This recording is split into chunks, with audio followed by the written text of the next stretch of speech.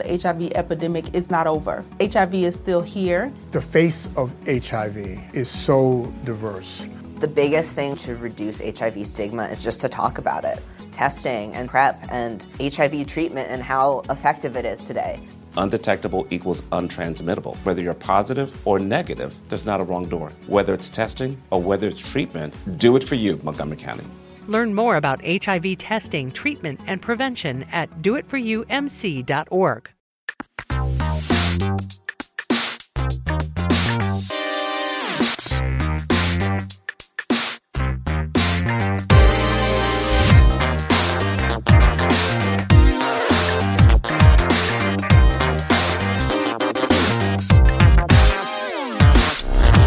Saudações a todos e bem-vindos a mais uma edição do Notícias da Nave Mãe, podcast do Overloader, no qual a gente conversa sobre as principais notícias que ocorreram na indústria dos games na última semana. Eu sou Heitor De Paula, tô aqui com Guilherme Jacobs. Olá, Heitor De Paula, estamos aqui para falar das notícias, que continuam vindo notícias, na verdade. O que é uma boa notícia para um podcast sobre notícias. É, isso que eu ia dizer. Alguém pode, por favor, aí garantir que continuem? Porque a gente precisa. E estamos bem. Eu tô bem, eu comecei... sentindo a falta daquela energia jovial na sua voz hoje. Eu tô cansado, o dia foi longo, mas eu ia dizer agora que nessa última semana, como os nossos ouvintes sabem, eu não tinha jogado ainda Fall Guys, e eu falei na semana passada que eu ia jogar, e sim, eu comecei a jogar Fall Guys, e eu não ganhei nenhuma partida ainda, mas eu já gritei bastante com Fall Guys, e... olha... Poxa vida, né? É muito divertido. Só isso mesmo que eu tenho a dizer. Já perdi algumas horas aí no Fall Guys. Eu acho que assim, você vai ter uma curva um pouco mais íngreme, porque você chegou num momento em que eu já notei as pessoas que... já sabem jogar. A habilidade aumentou, mas sabe qual foi a principal coisa que aumentou, né? Qual? E desculpa pra quem ouviu falar a mesma coisa no Mothership, mas a maldade no coração das pessoas. Isso é verdade. Cara, na primeira semana... Todo mundo tava preocupado, era em correr bonitinho e chegar no final. Ninguém tava ali pra ferrar a vida do outro. Agora, não, tem gente que existe ali pra eu vou eliminar o maior número de pessoas que eu puder no caminho antes. Entendi. Você viu? Foi até uma pessoa, eu acho que ele é brasileiro, ele até me marcou no Twitter. Você já caiu naquela prova que é uma das minhas favoritas, acho que é Slime Run, que vai subindo a meleca e você tem que passar pelos... sei. Sabe uma hora que tem 3 meio que rolos, meio que num formato meio fálico, que são 2 em 1, você tem que passar por cima deles? Tô ligado. Bom, ele era o primeiro de todos, e ele parou em pé naquele rolo final. E ele ficou parado, e cada pessoa que tentava atravessar pulando, ele agarrava e derrubava, agarrava e derrubava, agarrava e derrubava. Nossa, e ele total ignorou, assim, o objetivo. Então, porque essa prova é meio... tem um número... Eu acho que ela não tem um número... máximo de pessoas que pode chegar, ou talvez até tenha, mas assim, dá pra o número variar, porque pessoas podem ser eliminadas na meleca antes de chegar no final. Pois bem, ele ficou empurrando as pessoas ali por um tempo, eventualmente ele andou, terminou o percurso, passou da linha de chegada e ganhou a coroa, porque ele eliminou todo mundo empurrando eles na meleca em cima do... Nossa, mano, genial. É muito bom. Genial. Mas fora isso... Bom, eu imagino que você também está cansado porque a gente tá numa semana com novidades, né, na indústria do cinema.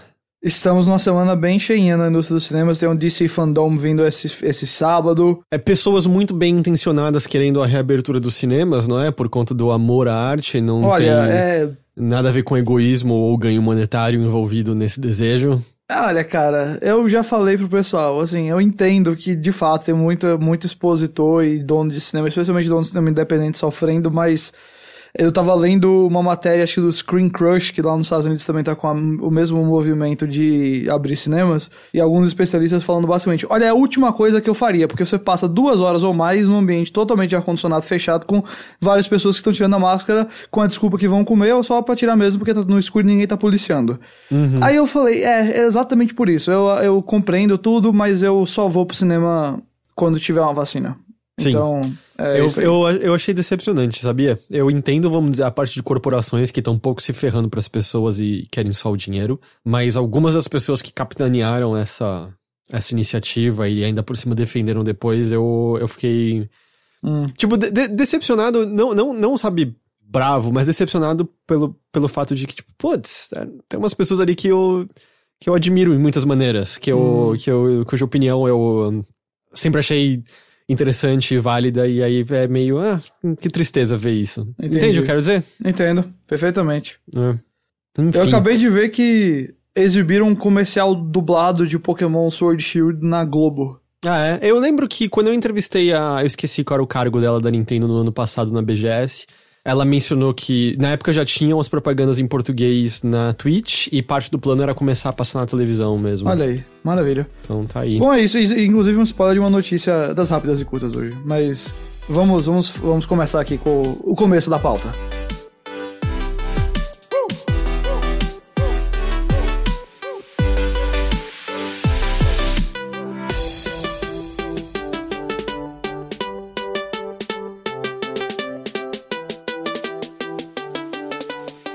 Vamos começar com uma que, na verdade, eu abri agora há pouco e eu só queria mencionar pra eu não esquecer, porque tá aberto aqui, que você viu que talvez Demon's Souls Remake seja um jogo de lançamento do PlayStation 5? Vi. Ele foi registrado no Japão e na Coreia, né? Teve lá sua classificação indicativa e tudo mais, aquele processo. Na Coreia do Sul, não na do Norte. Naturalmente, né? Naturalmente.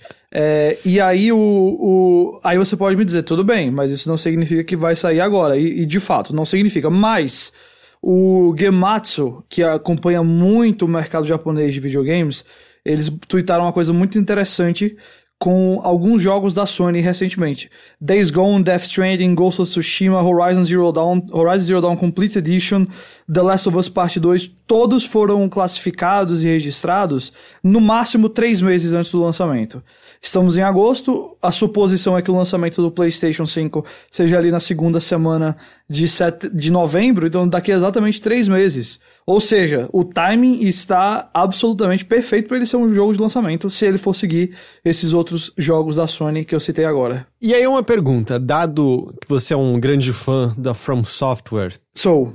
Um Demon's Souls Remake do lançamento te faria ter... Muito vontade de pegar o console. Muito isso que eu ia perguntar, assim. Porque até agora, meio que todas as nossas discussões foram na direção de não vejo muito sentido pra pegar eles nesse ano. Isso seria o suficiente pra mudar você? Seria pra mim, porque pra mim, eu joguei Demon's Souls um pouquinho no PlayStation 3.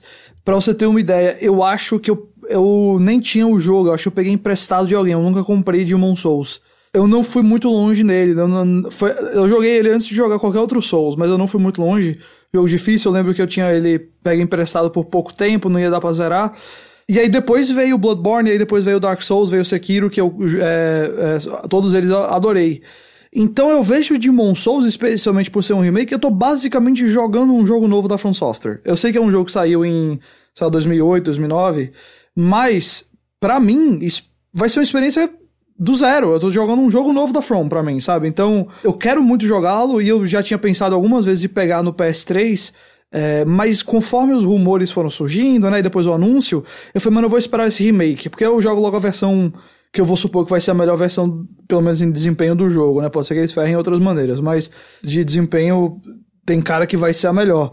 Então, eu peso bastante o Demon's Souls pra mim, porque como eu falei, a From é uma das minhas, 2 ou 3 desenvolvedoras favoritas. Eu gosto de absolutamente tudo que eles fizeram até hoje. Você me dizer que tem um jogo que pra mim é novo da From, que eu vou experimentar basicamente pela primeira vez de verdade no PlayStation 5, no lançamento dele, sem dúvida alguma é o tipo de coisa que me faz olhar pro PlayStation 5 e falar, eu acho que eu não vou conseguir pegar esse ano por questões de dinheiro. Se o dinheiro permitir, ótimo. Não acho que é uma decisão muito financeiramente responsável, mas como a gente já comentou aqui, até questão de trabalho, poder produzir conteúdo, a gente vai ter essas oportunidades. Mas se o dinheiro permitir, tiver o Demon's Souls... Porque assim, né, talvez fosse só o Demon's Souls, mas aí tem o Demon's Souls, aí tem o Miles Morales, ano que vem já começa com Resident Evil, que é só geração nova, a Deathloop agora, exato, né? Então ele é o tipo de jogo que pra mim faz diferença. Eu não acho que faz diferença pra todo mundo, não acho que ele é seria o equivalente a lançar o Horizon no lançamento do PlayStation 5, mas pra mim particularmente faz diferença sim. Eu ainda só fico com o pé atrás porque é a Bluepoint e eu não sou muito fã do trabalho deles. Você é daqueles que acha que as imagens do Demon's Souls Remake estão perdendo um pouquinho da identidade do jogo? Tudo que eu vi parecia bonito genérico em vez de ter personalidade. E eu não gosto do que eles fizeram com Shadow of the Colossus. Pois eu adorei o remake do Shadow. Eu acho que a direção artística foi completamente perdida naquele remake. Eu realmente não senti isso. Não. Eu sinto que falar que Shadow of the Colossus Remake tem o espírito do original é como dizer que o remake de Vingador do Futuro é melhor do que o original. Nossa. Aí eu acho que foi um sacrilégio. Não, tudo bem. Eu discordo em relação ao Shadow. Agora, eu entendo o ponto em relação ao Demon's Souls, porque é verdade, tá... Assim, obviamente, é um pulo de 2 gerações, então tem muitas coisas que avançam, mas não consigo negar que realmente você olha pra ele e fala, não tem o mesmo... É como se tivesse perdido o traço, sabe? Isso eu admito. Enfim, mas é isso. Então esses são os rumores mais fortes de que então estaria no lançamento ou quem sabe no entorno do lançamento de alguma forma. Pois é, exatamente. Talvez aí no comecinho de 2021, janeiro, fevereiro no máximo. Se for seguir o padrão aí dos últimos jogos da Sony no Japão, seriam 3 meses. E aí 3 meses é justamente o lançamento do PS5. Em seguida, eu pergunto a você, Ghost. Oi. Eu sei que você gosta dos 7 samurais. Gosto bastante. Mas 4 também te interessariam? Olha, eu acho que sim. Eu já assisti filmes com 1, 7, 13 samurai, então por que não alguma coisa com 4? Por que a gente tá falando disso? Porque Ghost of Tsushima, o último exclusivo grande de PlayStation 4, vai ganhar uma atualização gratuita ainda neste ano. Ô, louco. Voltada a uma modalidade online cooperativa para 2 a 4 jogadores. Você vai ter acesso, na verdade não são 4 samurais, na verdade é um samurai, um caçador, um ronin ou um assassino, que são figuras de acordo com o trailer lá liberado, que são tratadas como lendas em Tsushima, são pessoas que aparecem nos contos. Eu não memorizei tão forte assim, eu fiquei me perguntando se não são de fato as figuras que protagonizam as missões de lendas que você encontra em Ghost of Tsushima. Eu não vi nada isso sendo confirmado, mas eu tinha entendido que era isso. Do tipo, a lenda do arqueiro que derrotou os piratas na praia. Esses seriam os personagens. Exatamente. Porque a gente viu personagens que se encaixam nessas categorias mesmo aí, né? No jogo completo. Então, eu acho que sim, eu acho que vai ser mais ou menos... algo por aí, algo que vai trazer aquelas lendas como... Ok, agora você ouviu sobre aqueles personagens, agora você vai jogar com eles no multiplayer, sabe? E porque já ficou claro que o conteúdo vai ter um pezinho no fantástico. Isso, o Ghost of Tsushima, ele não tem... Ele tem as lendas e de vez em quando você ouve uma história ou outra de alguém falando eu acho que um capa apareceu aqui. Mas quando você investiga e olha, nunca tem nada de fantástico. Tudo é calcado no real.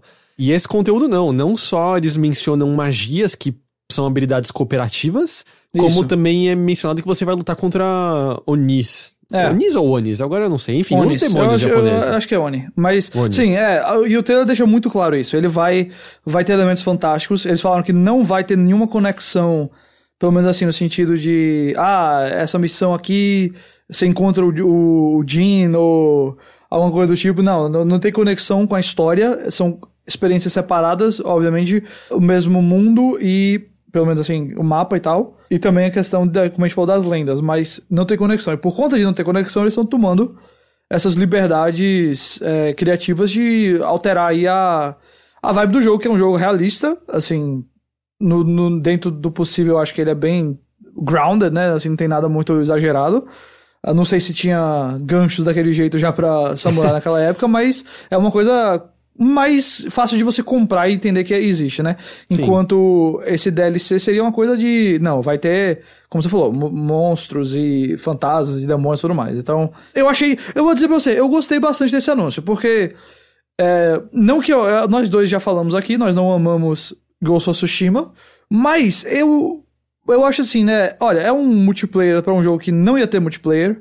É uma atualização gratuita, é um negócio assim, cooperativo, que eu acho que é mais legal pra esse jogo, não ia fazer sentido algo competitivo. E é uma coisa que vai ser uma experiência diferente. Então, eu curti, mano, eu curti o anúncio, eu curti a ideia, pretendo jogar, não acho que vai salvar Ghost of Tsushima pra mim, não. Mas é tipo assim, pô, eu gostei. Eu também fiquei com vontade de ver qual é. Eu acho que eles mencionam também que cada uma dessas classes vão ter habilidades um pouco próprias e diferentes uma em relação à outra, então... Me parece que até teria talvez um um pouco de replay no sentido de que você vai evoluir um personagem de cada vez, eu imagino, quando você usa ele. E eles também mencionam que além do conteúdo inicial, depois eles vão lançar um conteúdo que eles chamam de Raid, que aí demanda 4 jogadores pra ser vencido. Então, curioso também como é que eles vão implementar dificuldade de alguma forma nesse jogo. Porque os combates em Ghost of Tsushima, desde que você execute corretamente o que você tem que executar, não é muito impossível você não apanhar nunca e só bater sempre. Então eu não sei exatamente como que dificuldade vai ser implementada e como é que você implementa algo que demande 4 pessoas e ainda assim o desafio esteja lá, porque eu tô imaginando assim, um cara sozinho, você tá em 2 pessoas, bom, ele tá de costas pra um jogador, esse jogador vai ter uma espadada livre nas costas do inimigo. Então eu tô curioso. A única coisa que eles me pegam assim, Ghost, lembra que eu mencionei, acho que foi na semana passada que eu tava cogitando parar de assinar a Plus? Coincidentemente expirou a minha Plus nesse último fim de semana. Ô, louco, e aí? E eu fiquei, eu não vou reassinar. Mas aí agora eu vou precisar, né? Pra poder jogar Ghost of Tsushima online. Você pode pegar 3 meses aí. É provável que seja isso que eu faça. Mas então, eles não deram uma data exata, só disseram que ainda é neste ano. Isso, o período ali do fim do ano, outubro, novembro, essas coisas assim. Tá bom. Mas da hora. E, de novo, de graça, se você tem o jogo, vai estar lá. Isso. Eu ouvi algumas pessoas falando, então o jogo devia ter sido adiado pra sair com isso. Eu acho que não, eu acho que... Não, isso é um adendo, isso não é um... Não tinham prometido multiplayer, eu acho que todo mundo já tava pensando no jogo só no single player mesmo, e aí veio isso agora como... realmente um extra. É tipo, eles foram fazer uma expansão, como vários jogos têm expansão, mas no caso a expansão deles é uma expansão com multiplayer, não só com single player. O que é interessante quando fazem isso, eu me lembro... Lembra quando o Red Dead Redemption ganhou conteúdo gratuito cooperativo? Acho que eu lembro. Eram umas missões cooperativas variadas, era bem legal. Eu me diverti bastante com aquilo. Já tem rumores também de que, e eu acho que ninguém vai ficar muito surpreso não, mas o pessoal realmente tá achando que o The Last of Us vai receber a mesma coisa. Vai ter o Factions 2.0 vai vir assim, um DLC gratuito. Tá confirmado, né, que vai ter o componente multiplayer. Eles tinham falado antes do lançamento que tinha crescido e seria uma coisa meio separada do jogo principal, mas eles confirmaram que tinha algo em desenvolvimento. Assim, exato. Eu lembro de algumas pessoas chegando a achar que eles iam lançar um jogo só multiplayer depois, justamente por causa disso aí, mas me parece que não. Me parece que seria realmente a expansão multiplayer do jogo. Ou às vezes uma coisa multiplayer separada free to play. Pode ser, né? Como, sei lá, o Warzone, né? Então tá. Em seguida, a batalha entre a Epic e a Apple já tem um novo capítulo. Here we go. Que é o seguinte, né? A gente não precisa... Semana passada a gente falou bastante do que tava rolando e tudo mais. Acontece que nessa última segunda-feira, a Epic veio informar em público que a Apple disse que ia desativar as contas de desenvolvimento da Epic no dia 28 de agosto. Ou seja, daqui a mais ou menos 8 dias em relação ao momento dessa gravação. A Epic expôs tudo isso, publicando os documentos legais que ela enviou à corte, que tá cuidando do caso, para impedir que a Apple faça isso. Por quê? Quais são as consequências caso isso venha a ocorrer? De acordo com o que a Epic explica ali na documentação legal, isso significa que eles não poderiam mais lançar apps na App Store e que, abre aspas, os apps atualmente disponíveis serão removidos. Além disso, o documento também diz que a Apple, com isso, cortaria o acesso da Epic a todo o software da Apple, SDKs, APIs e ferramentas de desenvolvedores, assim como versões pré-lançamento do iOS, macOS e outros sistemas operacionais da Apple. A Apple também disse que, a não ser que a Epic mude o que ela está fazendo, ela vai bloquear os esforços de engenharia para melhorar a performance de hardware e software da Unreal Engine no Mac e no iOS. E aí, isso tornaria impossível a Epic continuar a desenvolver a engine dela, né, a Unreal Engine, para uso em dispositivos iOS e macOS, e também faria com que outros desenvolvedores tenham de abandonar a Unreal Engine ao trabalhar nessas plataformas, além do fato de que faria com que a engine se tornasse incompatível com as novas versões de software da Apple. Por exemplo, o iOS 14, que tem lançamento previsto para o último trimestre deste ano, ou seja, tá logo aí. É meio que assim, é basicamente o beijo da morte, né, se isso ocorrer. Total. Só que é um beijo da morte em que, assim, vai afetar um pouco a a linha de lucro da Epic, porque ela não tem acesso a várias coisas em relação à plataforma iOS, mas ela sobrevive. Quem eu sinto que vai se ferrar completamente são desenvolvedores pequenos que por um acaso usam a Unreal Engine nessa plataforma. Exato. Que, imagina, eu não vou saber se... Eu imagino que haja não vou saber citar concretamente se há, mas se é um desenvolvedor pequeno que tem um lançamento marcado, sei lá, pro final desse ano usando o Unreal Engine, você tá desesperado agora. E tudo bem, é uma situação muito específica essa, mas é justamente o tipo de situação que, assim, se é o seu caso, eu não sei qual é a solução. Você vai transferir seu jogo inteiro pra outra engine agora? Não dá tempo. Talvez falar com a Apple e ver se tem uma exceção pro caso do seu jogo, eu não sei, é difícil, mas pra Epic parece que a Apple, assim, caiu em outra carta armadilha, né, que eles podem usar isso agora de argumento, mostrar que estão afetando outras pessoas que não são da Epic por conta das decisões deles. Rapaz, é exatamente o que a gente falou semana passada. Isso daí eu acho que isso aí era até esperado, eu acho que a Epic não tá muito surpresa disso ter acontecido. Eu acho que é uma atitude bem ruim da Apple, mas ao mesmo tempo... É retaliação total, não é?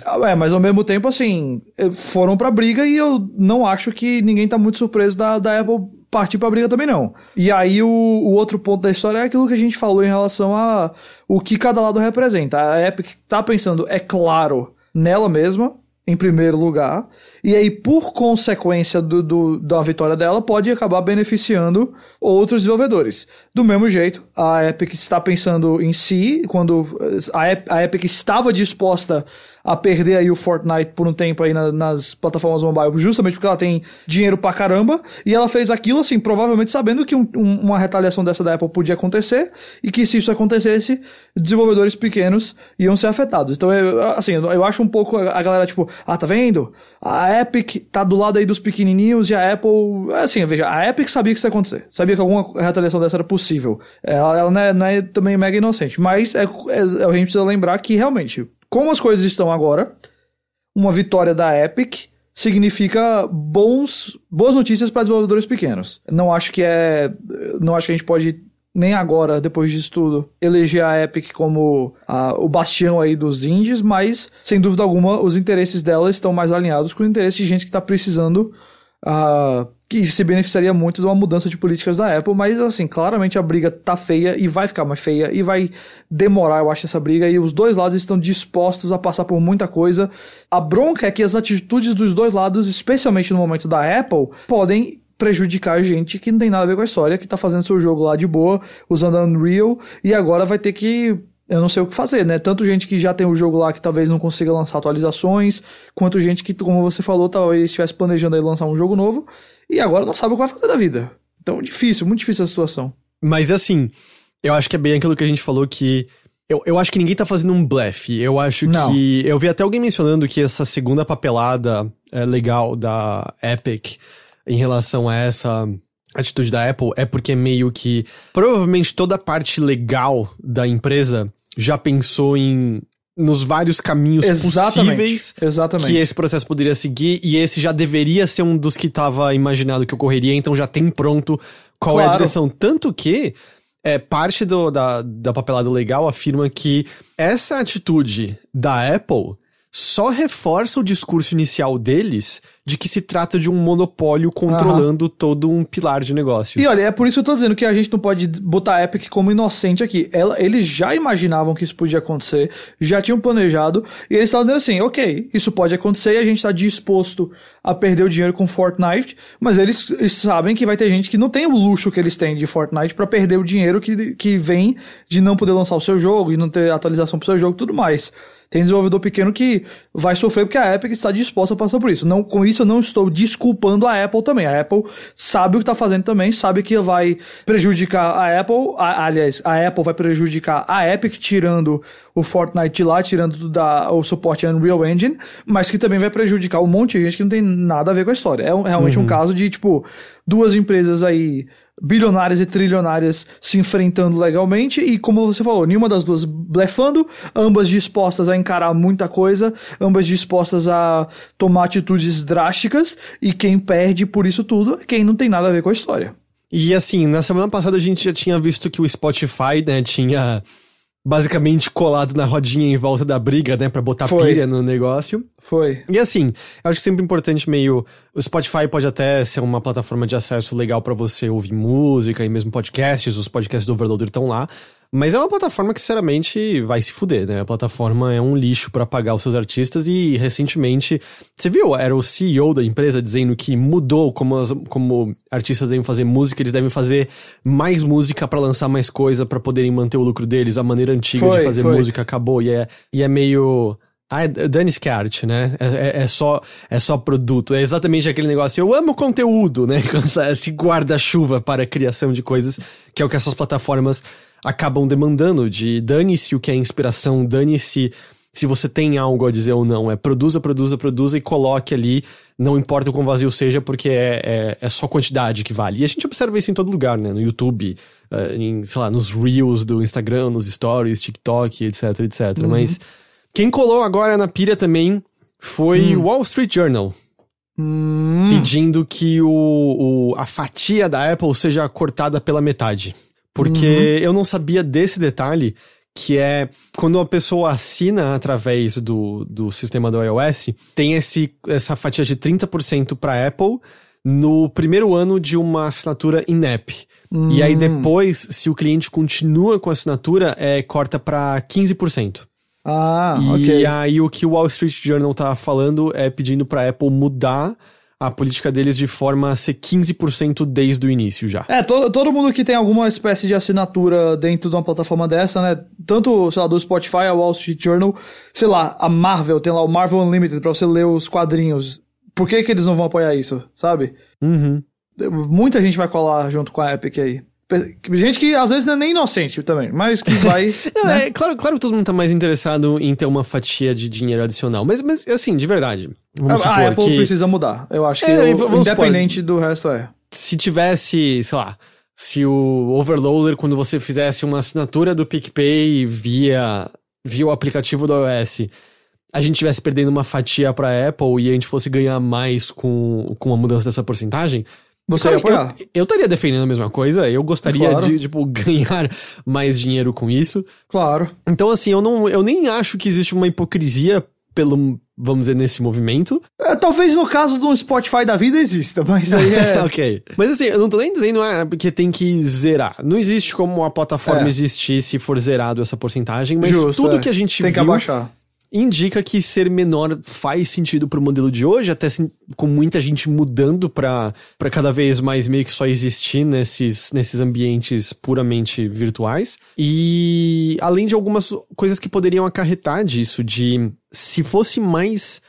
Se o desenvolvedor de um jogo, por exemplo, ganhasse mais dinheiro com cada venda, você talvez visse a possibilidade de coisas diferentes surgirem na plataforma, porque ele precisaria vender menos vezes para pagar os custos do jogo dele. Claro, eu digo isso de uma maneira extremamente hipotética, porque infelizmente eu acho que plataformas mobile já são um pouco inóspitas demais pra gente realmente ver criatividade dessa natureza florescer fortemente. É verdade. Eu não acredito muito nisso. Adoraria estar errado, mas eu sinto que o último respiro que a gente viu nisso foi um pouco no Apple Arcade. Eu já não boto mais muita fé no serviço apresentando esse tipo de criatividade a longo prazo com tudo que a gente viu recentemente rolando nele. Também não. Mas esse é o momento atual que a gente tá da briga. E uma curiosidade só que eu separei aqui, que é que eu não acho que tem ninguém comprando, eu espero que não tenha ninguém comprando, mas se você entrar em lugares como o eBay, tem pessoas vendendo aparelhos de diferentes versões do iPhone. Que já tem o Fortnite instalado? Por preços exorbitantes. Mano, mas peraí, tem um monte de gente que já tem o Fortnite instalado, quem é que vai... Nossa. Sempre acontece, com o Flappy Bird aconteceu a mesma coisa, e acho que até hoje se você procurar no eBay por PlayStation 4 com PT instalado... isso aí tem você bastante. ainda consegue comprar ele por mais. Mas e sem contar que o Fortnite eventualmente vai... Dane se você tem instalado ele no iPhone, né? Ele não vai atualizar, eu acho que só vai poder jogar com pessoas que estão no ecossistema do iPhone também, então o jogo vai ficar defasado, então dane-se dele ali. Mas essa é a última parte que a gente tem do capítulo. Eu vi também que parece que o julgamento caiu na mão de um juiz que já teve uns julgamentos favoráveis à Apple, então o pessoal já tá achando que a chance da Epic ganhar diminuiu. Mas Porém, vamos ver, né? Eu ouvi isso naquele podcast Virtual Economy. Sim, do Mike Filter. Lá eles mencionam que até o lugar em que a Apple deu abertura ao processo, que eu acho que é na Califórnia, se eu não estou enganado, é um local que tem uma maior tendência a favorecer o lado que tá lutando contra o monopólio, ou enfim, tipo, tem uma, ou acho que mais especificamente antitrust, assim, ele toma decisões mais favoráveis na direção do que a Epic deseja. Então até foi uma leitura de, eles deram início ao processo especificamente lá, porque acho que as leis da Califórnia já ajudam a ter uma decisão nessa direção. Vamos ver. A gente agora tem em seguida uma série de coisas relacionadas, infelizmente, à questão de assédio e abuso em ambiente de trabalho na indústria de jogos. Infelizmente. A primeira parte é... Lembra do Ashraf Ismail, que era o diretor de Assassin's Creed? Do Assassin's Creed Valhalla, Que tinha sido afastado porque tinha vindo à luz que ele tava num relacionamento com uma mulher sem dizer que ele era casado. Na época, eu nunca até mencionei, falando, tipo, eu não entendo direito... Isso torna ele um escrotão, mas eu não entendo direito porque isso tá...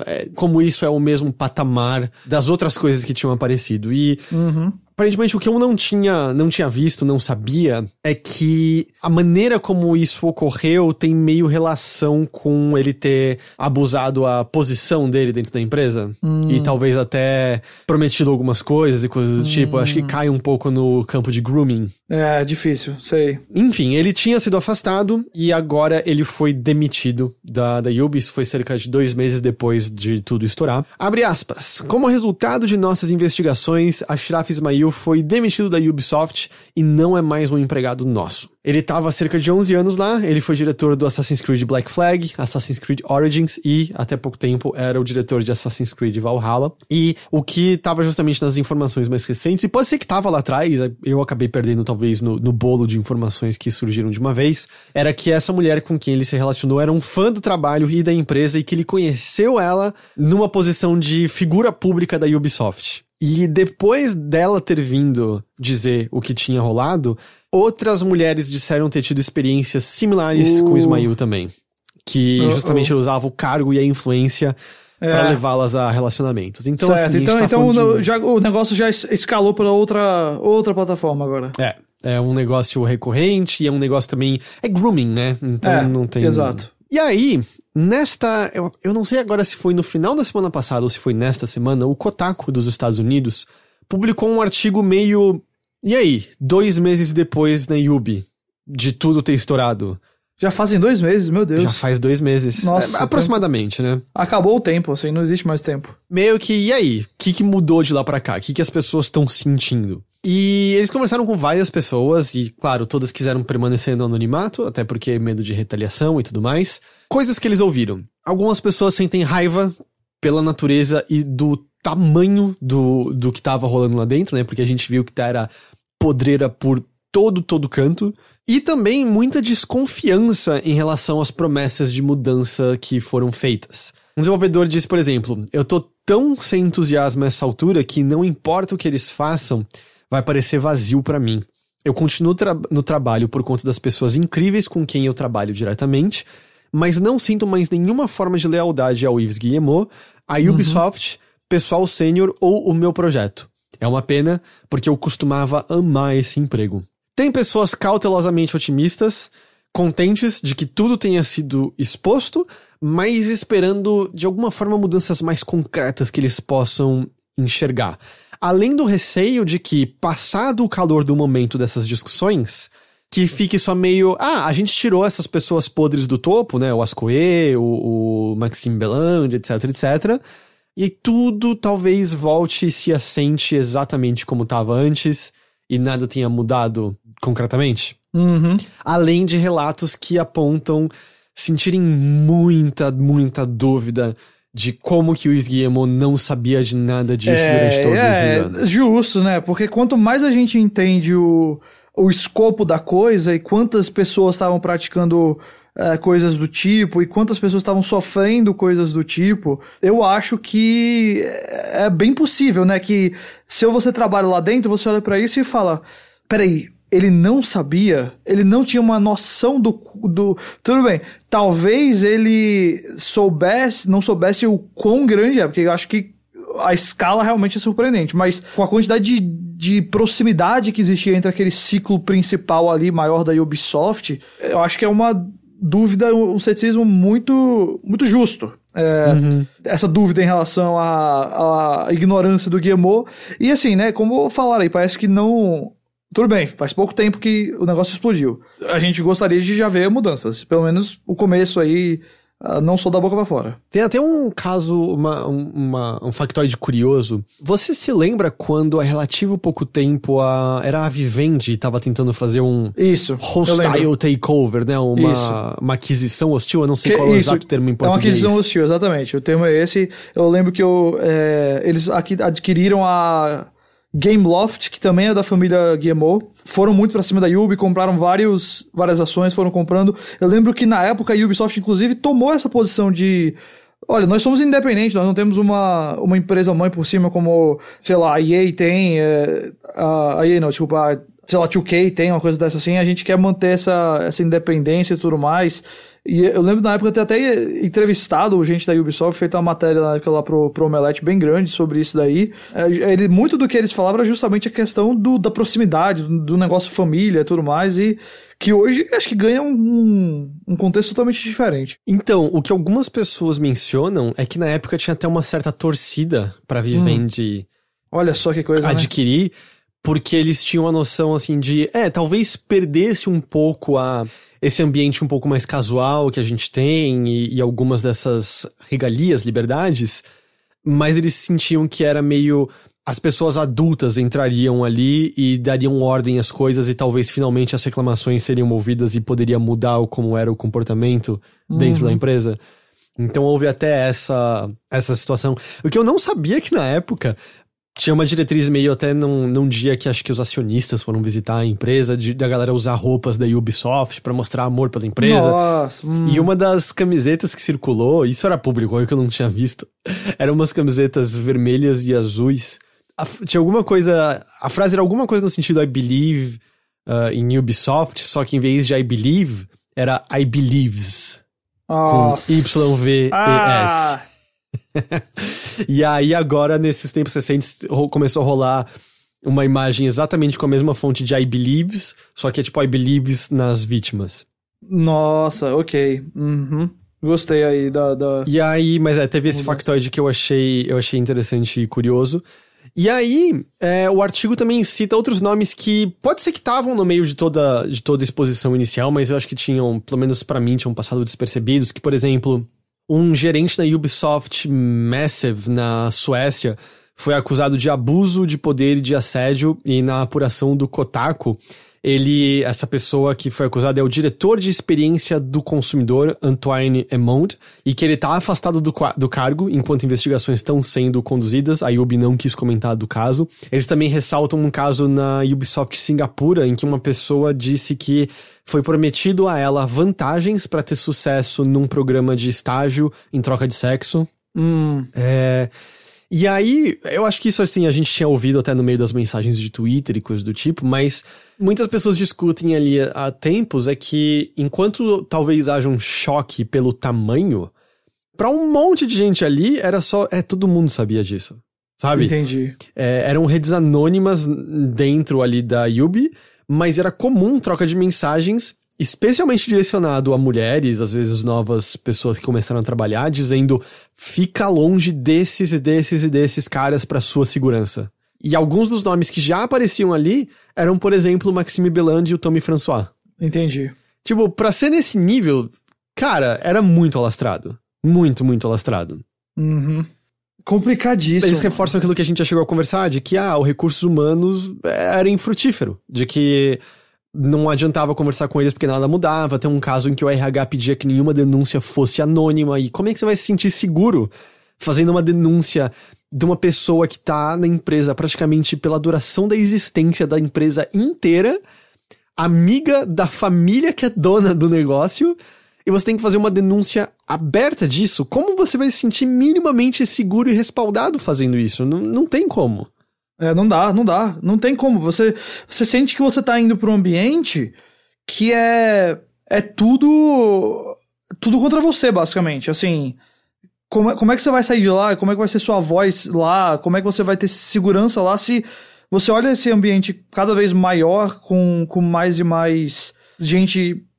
Assim, como você falou, ao ponto que a gente tem que passar mensagem dizendo assim, não se aproxime de tal pessoa e nada mudando, e aí tem esse estrago todo agora, mas as coisas parecem que ainda não melhoraram. Sei lá, eu fico até pensando, tipo, quem é que vai querer, especialmente mulheres, quem é que vai querer ir trabalhar na Yubi agora, sabe? De onde vai vir o talento aí pra esse lado de lá? Porque eu acho que a confiança na empresa não existe, especialmente por não só pelo que aconteceu, mas pela aparente falta de... Eu tô pensando em accountability, mas eu não sei como é que é em português isso agora. Mas meio de responsabilidade, Isso, exato. Porque você, justamente por conta desse ambiente familiar, parece que todo mundo tá disposto a cobrir todo mundo, né? Dos abusadores, dos predadores aí. E as vítimas vão sofrendo e não tem o que fazer. É muito, muito difícil, cara. Muito difícil, muito ruim a situação lá. E parece que piora mais. E uma coisa que foi levantada com isso é que toda vez que rola algum movimento como esse último que rolou, são de pessoas dizendo, putz, mas tem que expor em redes sociais, não dava pra fazer de outras maneiras e tal. E o argumento feito nisso é que foi só depois de ser exposto em redes sociais e meio que se alastrar que algum movimento em direção à mudança foi feito. Antes disso estava tudo estagnado e parado. Então meio que foi só com isso que eles puderam sentir que as coisas estão mudando. Então meio que foi necessário, sim. Isso. Empregados do estúdio de Toronto disseram que no dia 26 de junho teve uma reunião grandona abordando todas as alegações, só que eles disseram que mais de um mês depois não viram nenhuma grande mudança. A única coisa que eles viram ocorrer é um treinamento relacionado a assédio para pessoas em posição de liderança, mas nada mudou no Departamento de Relações Humanas, que é o responsável por não tratar com seriedade as denúncias até esse ponto. Uhum. E a outra coisa também que apareceu que faz você ficar com um pé atrás é que é uma empresa de RH chamada Relay Expert, deve ser Relay Expert Conseil. Foi contratada pela Yubi para investigar a situação, só que essa empresa já se aproximou de algumas pessoas que estavam com alegações, pedindo que elas assinassem um termo de confidencialidade de forma a não poder falar dos eventos ocorridos com ninguém. Então, todo mundo já fica um pé atrás de como essa investigação está sendo tratada, se já não tem pessoas ali que se sentiram pressionadas a assinar e não vão poder falar mais nada do assunto, se mudanças efetivas vão ser de fato implementadas, se é dessa maneira que as coisas estão ocorrendo, e etc, etc, e etc. Se você tem, por exemplo, isso aí que você falou, um ambiente que ainda assim insiste em abaixar as vozes... Quem é que vai criar alguma espécie de confiança de que depois isso tudo vai melhorar, sabe? Uhum. Parece que eles não aprenderam a lição que deviam aprender com isso tudo. Então é muito triste essa situação da Ubisoft. Era uma empresa que passava realmente esse lado aí familiar de um jeito assim positivo. Parecia, né? Nessa época da Vivendi, eles botavam a galera no palco assim, todo mundo junto, tal, a equipe toda da Ubi, tamo junto aqui, blá blá blá. Mas agora tudo isso fica assim... Acho que ninguém acreditava que realmente é uma família, porque a gente sabe que é uma empresa grande e tudo mais, pensando em dinheiro. Mas parecia um ambiente, assim, legal nesse sentido. Melhor do que outros lugares, melhor do que, por exemplo, a Activision, ou, sei lá, outra empresa de jogos aí. Agora a gente vê que era bom para algumas pessoas, mas que tem muitas outras que estavam sofrendo bastante lá. E que parece que tinham aí uma esperança agora que tudo explodiu e estavam buscando aí ajuda assim, pra ver se alguma coisa mudar, e pelo contrário, parece que virou mais pra Yubi uma questão de, em vez de mudar a cultura, é só damage control de PR, sabe? Só, então, passa essa impressão. Exato. Então, muito, muito erradas, assim, a Ubisoft depois. E aí, a gente tem um outro evento no assunto, e esse aqui é mais complicado. No sentido de... a reportagem dele é mais complicada. É relacionado ao Rocksteady. Você chegou a ver isso daqui? Vi. O que acontece? O Guardian publicou uma reportagem na qual ele descobriu que há cerca de 2 anos, foi ali no final de 2018, mais da metade das mulheres que na época trabalhavam na Rocksteady assinaram uma carta conjunta na qual elas acusavam a liderança do estúdio de não ter tomado medidas para impedir assédio sexual e conduta inapropriada na empresa. É de novembro de 2018 e ela foi assinada por 10 das 16 mulheres que trabalhavam na época no estúdio. As reclamações apontadas ali na carta incluem, abre aspas, xingamentos relacionados à comunidade trans, falar de mulheres de maneira degradante com colegas e comentários inapropriados no escritório. O que a reportagem do Guardian diz ao conversar com uma das pessoas que assinou a carta, que a reportagem não deixa 100% claro, mas parece ser uma das pessoas que assinou e saiu da empresa deste período até então, é que isso resultou num seminário de treinamento de 1 hora de duração e que isso levou várias das pessoas que assinaram a carta a saírem da empresa. E a pessoa que compartilhou justamente é uma das pessoas que assinou. E o motivo disso ter permanecido um segredo seria o receio dos desenvolvedores de terem seus nomes retirados dos créditos do jogo do Esquadrão Suicida, certo, caso viessem a falar em público do ocorrido. E que foi justamente observar tudo que tá rolando na Ubisoft que fez com que essa pessoa fosse encorajada a entrar em contato com o Guardian pra poder falar tudo isso. E ela mesma menciona que a cultura do estúdio aparecia em outros aspectos, por exemplo, na caracterização da Arlequina e da Era Venenosa, que são duas personagens bem sexualizadas nos jogos que elas aparecem e tal. Profundamente. Então, meio dizendo, porque era um ambiente extremamente masculino, parará. O jornal entrou em contato com a Rocksteady, deu uma resposta meio padrão, dizendo que depois do recebimento da carta em 2018, teve uma reunião geral que fez promessas de novas iniciativas para efetuar mudanças e tal. Beleza. Acontece, bem complicado como interpretar isso daqui, porque eu acho que pode ser verdade e ainda assim foi uma atitude não muito boa, que a Rocksteady foi e compartilhou via Twitter com replies fechados, provavelmente porque ela sabia que ia dar merda se os replies fossem abertos. Claro. Uma carta que diz não ter sido solicitada pelos seus empregados. O tweet diz que 8 das 10 pessoas que assinaram a carta original ainda estão na empresa e que essa nova carta é supostamente assinada por 7 dessas pessoas. Ok. O texto da carta reforça que isso não foi enviado a pedido da gerência do estúdio. E o que o conteúdo diz é que a experiência relatada no artigo do Guardian não reflete aquela que é tida por todas as mulheres na Rocksteady. A carta fala, na verdade, de ações imediatas que rolaram, que há espaços seguros para que elas falem do que elas sentem em relação ao ambiente de trabalho e que nenhuma das mulheres atualmente na Rocksteady que assinaram a carta foram contactadas pelo Guardian para a matéria. Ou seja, e aí complica porque eu fui atrás do perfil do repórter no Twitter e ele já tweetou várias coisas depois da publicação da matéria no Guardian e eu vi várias pessoas perguntando pra ele, é verdade que você não entrou em contato com ninguém nenhuma das pessoas da carta original? Até onde eu vi, ele simplesmente optou por ignorar e não responder nenhuma das pessoas que estão questionando isso. Porque o problema disso é que seria então uma reportagem com uma só fonte.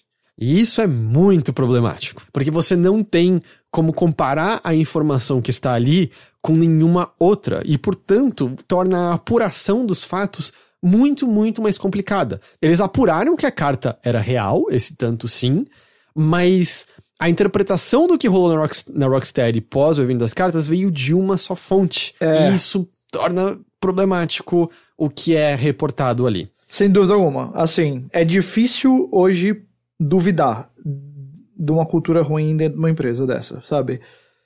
Pelo histórico da indústria dos jogos, justamente pelo que a gente vê do tratamento de personagens femininas nos produtos da Rocksteady, eu não quero duvidar das vítimas. Agora, não me parece que se isso for verdade, se realmente só foi uma fonte, não me parece que essa matéria é a prova disso e o caminho pelo qual a gente vai, então, entender o problema lá dentro e começar a tratar disso de uma forma mais pública. Porque, a partir do momento que você falou com uma pessoa, não que a experiência dessa pessoa não possa ter sido de verdade, não que ela não possa ter sofrido, não que ela não possa ser um exemplo aí do que é a cultura da Rocksteady. Mas significa que ela tem tendências, que ela pode ter interesses dela e tudo mais. Eu não quero aqui acusar ninguém, mas assim, é justamente por isso que no jornalismo você fala com o máximo de fontes possíveis para ver o que são os fatos que existem em todas as histórias, quais são as coisas que não tem contradição e entender onde está a verdade. Com uma pessoa é muito difícil você fazer isso. Não quer dizer que não há problemas lá, não quer dizer que essa pessoa não possa ter sofrido, mas fica muito mais tendencioso do que quando você tem a figura e a pintura completa aí por mais de uma fonte. Então, eu acho que você tocou num ponto muito importante, que é, eu acho que uma bagunça que foi feita por conta, talvez, de, primeiro de tudo, irresponsabilidade jornalística de não ter feito uma apuração correta, que é... eu vi contas de Twitter de mulheres que trabalham na Rocksteady dizendo, mano, não tem nada a ver com o ambiente de trabalho isso que tá dito ali. Melhorou muito de 2018 pra cá, é o ambiente que eu melhor me senti trabalhando na minha vida toda. E aí o problema justamente dessa apuração dizendo era terrível dessa maneira e não ter pego um quadro mais geral, é que meio que vira um cabo de guerra entre duas realidades, quando as duas podem ser reais. Na época que estourou todos os casos de assédio na Riot, que ninguém duvida de todos os casos de assédio que talvez ainda rolem, mas que rolaram lá com certeza, tinham mulheres dizendo, olha, eu não duvido do que ninguém tá dizendo. Eu só quero deixar claro que eu só tive experiências positivas aqui. E esse pode ser o caso da Rocksteady.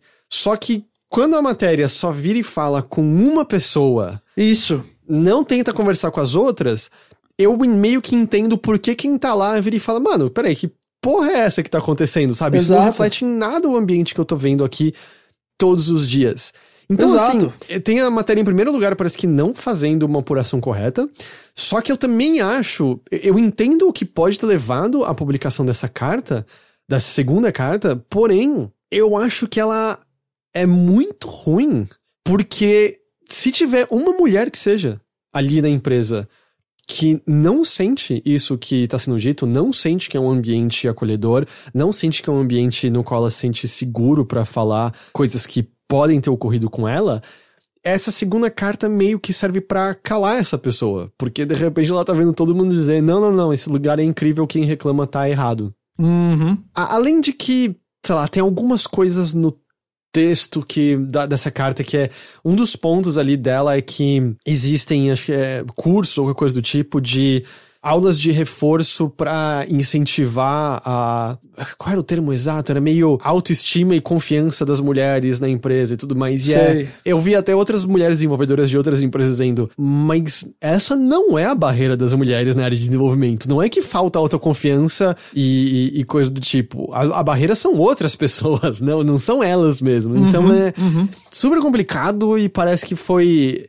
uma consequência de eventos, mas me parece um ponto originário em jornalismo mal feito. Sim. O que me surpreende um pouco vindo do Guardian, que é um veículo que eu, no geral, eu considero bastante bom. Também. E é como você falou, eu acho que pode muito bem ser verdade, mas a gente não pode, a gente talvez não tenha como entender exatamente o que está acontecendo. Inclusive, pessoas que trabalham lá talvez não tenham como entender claramente o que está acontecendo na matéria que vem de uma fonte, porque às vezes é um negócio que está num departamento ou numa parte da Rocksteady e tudo mais, e que sem mais fonte, sem conseguir pintar a figura completa da história, talvez até outras mulheres que trabalham lá dentro vão olhar e falar, putz, eu não faço ideia o que é isso aqui. Porque é uma fonte, é um negócio mais limitado, e talvez onde elas estão não tá assim também, ótimo que não esteja, mas precisa ter essa apuração maior, realmente, sem dúvida alguma. Essa segunda carta também menciona que elas também sentem que a publicação dos fatos da primeira carta de todas é meio que uma traição da privacidade delas, que elas tinham resolvido agir dessa maneira por questões de privacidade, e aí a pessoa que entrou em contato com o Guardian em primeiro lugar, meio que veio no Twitter explicar por que ela fez isso, mas pediu desculpa se afetou a privacidade das pessoas, então assim, meio que virou um campo minado, e eu não sei, eu sinto que a história como um todo tá super esquisita ainda. Tá esquisita mesmo, a gente precisa... eu acho que assim, deve ter mais gente investigando a situação agora, e eu espero que se há um problema ainda muito grande lá, que isso seja revelado. A ironia das ironias é que eu, olhando o Twitter do repórter que publicou a matéria, um dos tweets mais recentes é uma foto dele, finalmente pude pegar e ter isso aqui em mãos, e é uma foto de um prêmio que ele ganhou por jornalismo de tecnologia e não sei o que lá. Nossa. Mas olha, Eu conheço, sei lá, no Brasil, algumas pessoas que ganharam já uns prêmios de jornalismo. Que eu olho e falo assim, ok, eu não tenho a menor ideia como isso aconteceu. Eu já vi gente que ganhou prêmio de tanta coisa que eu olho e falo, sério? Ok. Mas é isso que a gente tem dessa história pelo momento.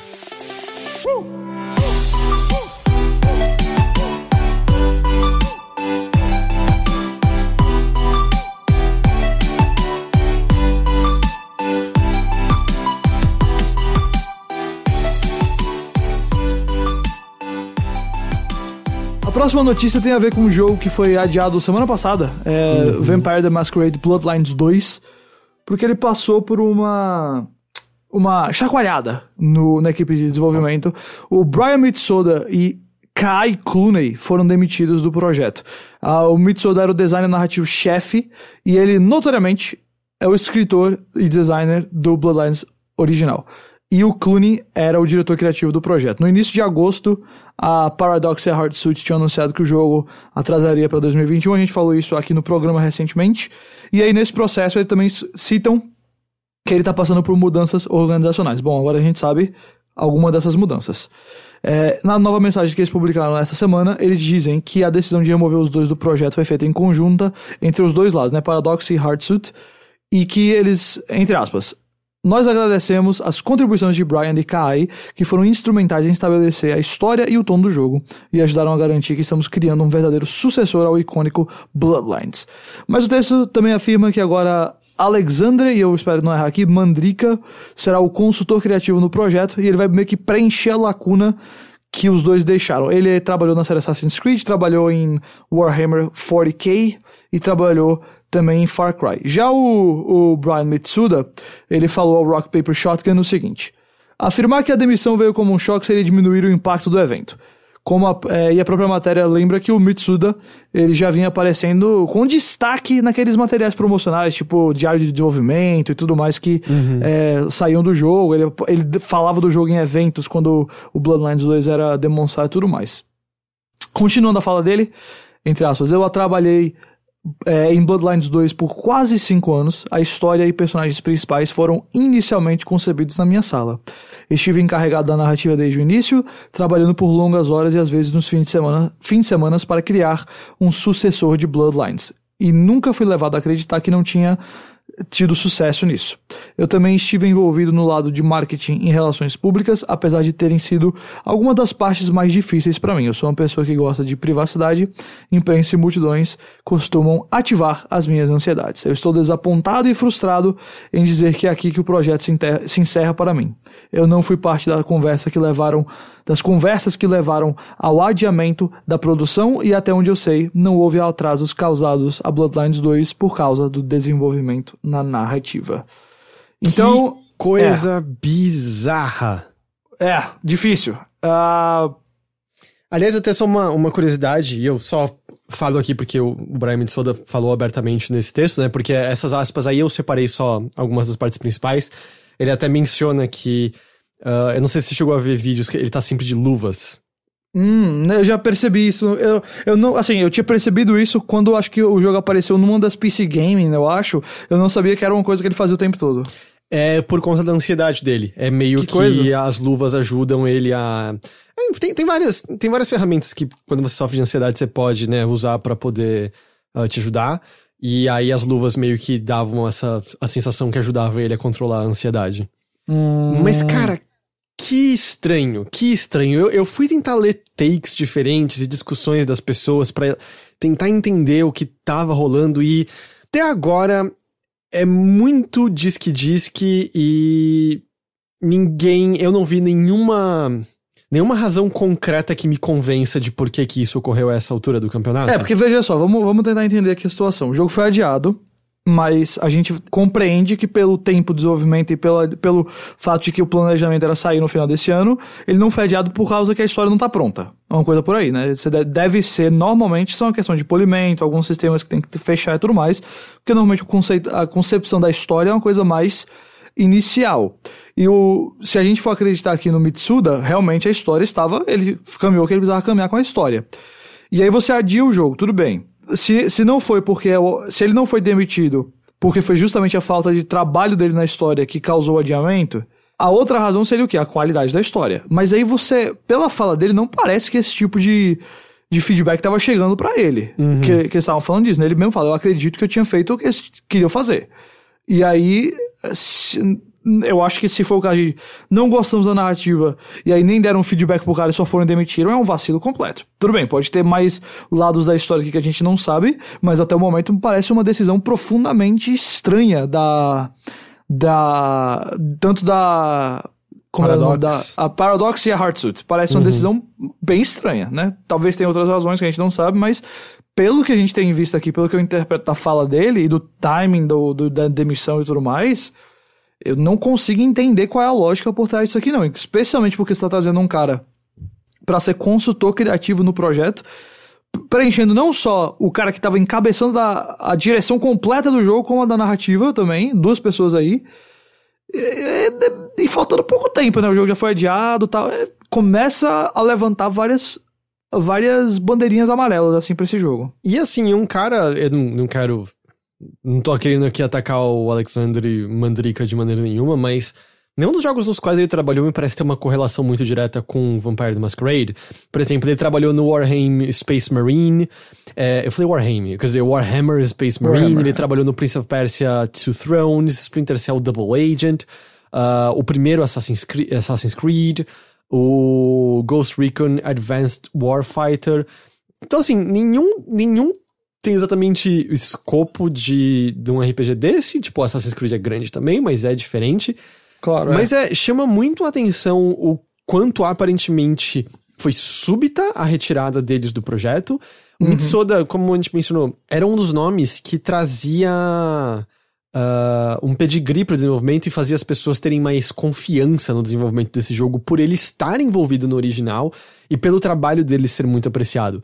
Mas assim, como eu falei, eu fui cavocar em fóruns, em Twitter e coisa do tipo, e as razões são 1000, assim. Tem desde gente dizendo, é porque eles não estavam gostando do tom mais maduro que ele tava dando pra narrativa, até o lado de eles estavam de saco cheio das coisas SJW que ele tava enfiando no jogo toda hora. Todo mundo me parece que tá tirando da bunda a informação, sabe? Acho que eu duvido que vá surgir a resposta em fóruns, em coisa do tipo. É bizarro essa... Se surgir em fórum, tem que vir pra mim de alguma pessoa que eu confio. Tipo, uma pessoa que costuma saber disso, assim. E eu não vi nada disso alguém até que seja do time de desenvolvimento do jogo. Isso me parece o tipo de coisa que vai aparecer se esse jogo sair for um desastre, vai aparecer um dia uma matéria, tipo, o que deu errado com Vampire Masquerade Bloodlines 2, e a gente vai descobrir aí a história, porque...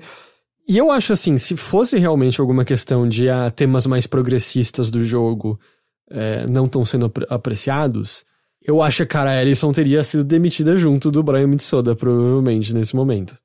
Verdade. E ao que eu sei, ela continua no projeto. Eu não vi nenhum anúncio da saída dela. Eu fui até olhar a conta de Twitter dela. Hoje ela não usa muito Twitter, mas fui ver qualquer coisa do tipo e não vi nenhuma indicação. Curioso. E a outra coisa que chama atenção, o Alexandre Mandryka lá tá como consultor criativo no projeto. Parece que não foi contratado mesmo pra ser diretor, né? Mas ainda assim, me parece que o papel que ele tá ali é meio que pra suprir a lacuna deixado pelo Kai Clooney, de diretor criativo, mas não parece que é necessariamente uma posição pra suprir a lacuna de designer narrativo.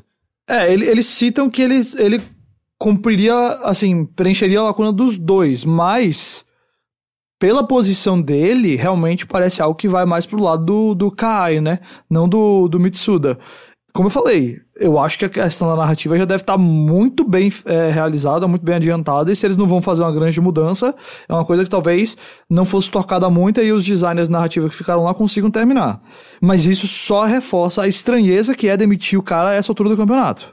Porque vai saber o que não vai acabar mudando por conta disso. Exato. Não dá pra saber, não dá. Me lembrou um pouquinho, sabe, como Destiny teve a parte de narrativa meio que jogada fora no último segundo. Isso. E mudaram pra umas outras coisas e tal. Exato. Eu vou dizer assim, com a saída especialmente do Mitsuda, minha confiança em relação ao jogo cai drasticamente. Cai bastante, né? Total, justíssimo. É uma reação completamente normal, porque você tá ali com as pessoas que têm a visão do jogo na cabeça, estão ali encabeçando o desenvolvimento há não sei quanto tempo, e vai embora nessa hora, putz, é estranho demais. É bem, bem esquisito, assim. E ainda mais com todo o relato dele, de eu não recebi, presumindo, tá? A gente não sabe. Tem um outro lado dessa história.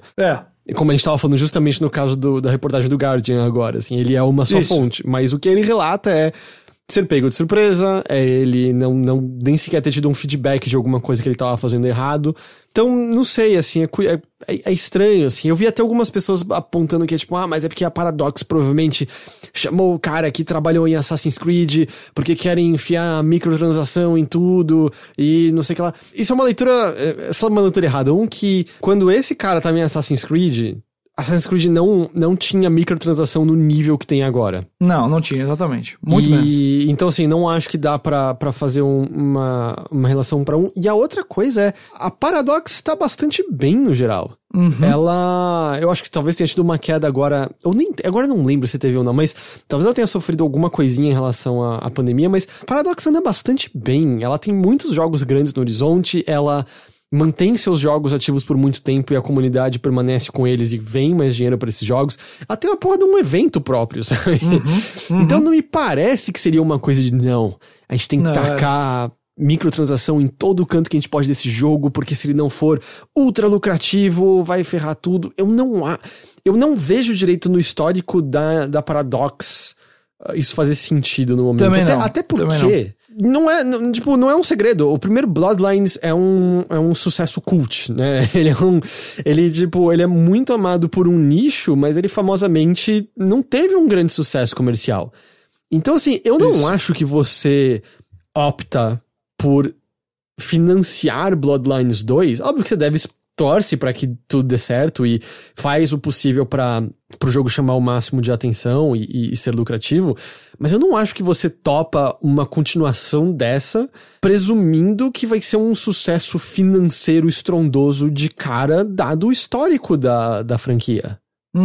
Então, exato. Sei lá, eu acho que, como eu falei, é tudo muito disque e nada concreto até agora, só muito esquisito. Muito, muito, muito esquisito a saída de ambos. Especialmente que é pessoas em posição elevada. E tudo que a gente sabe é que o jogo foi adiado pra 2021.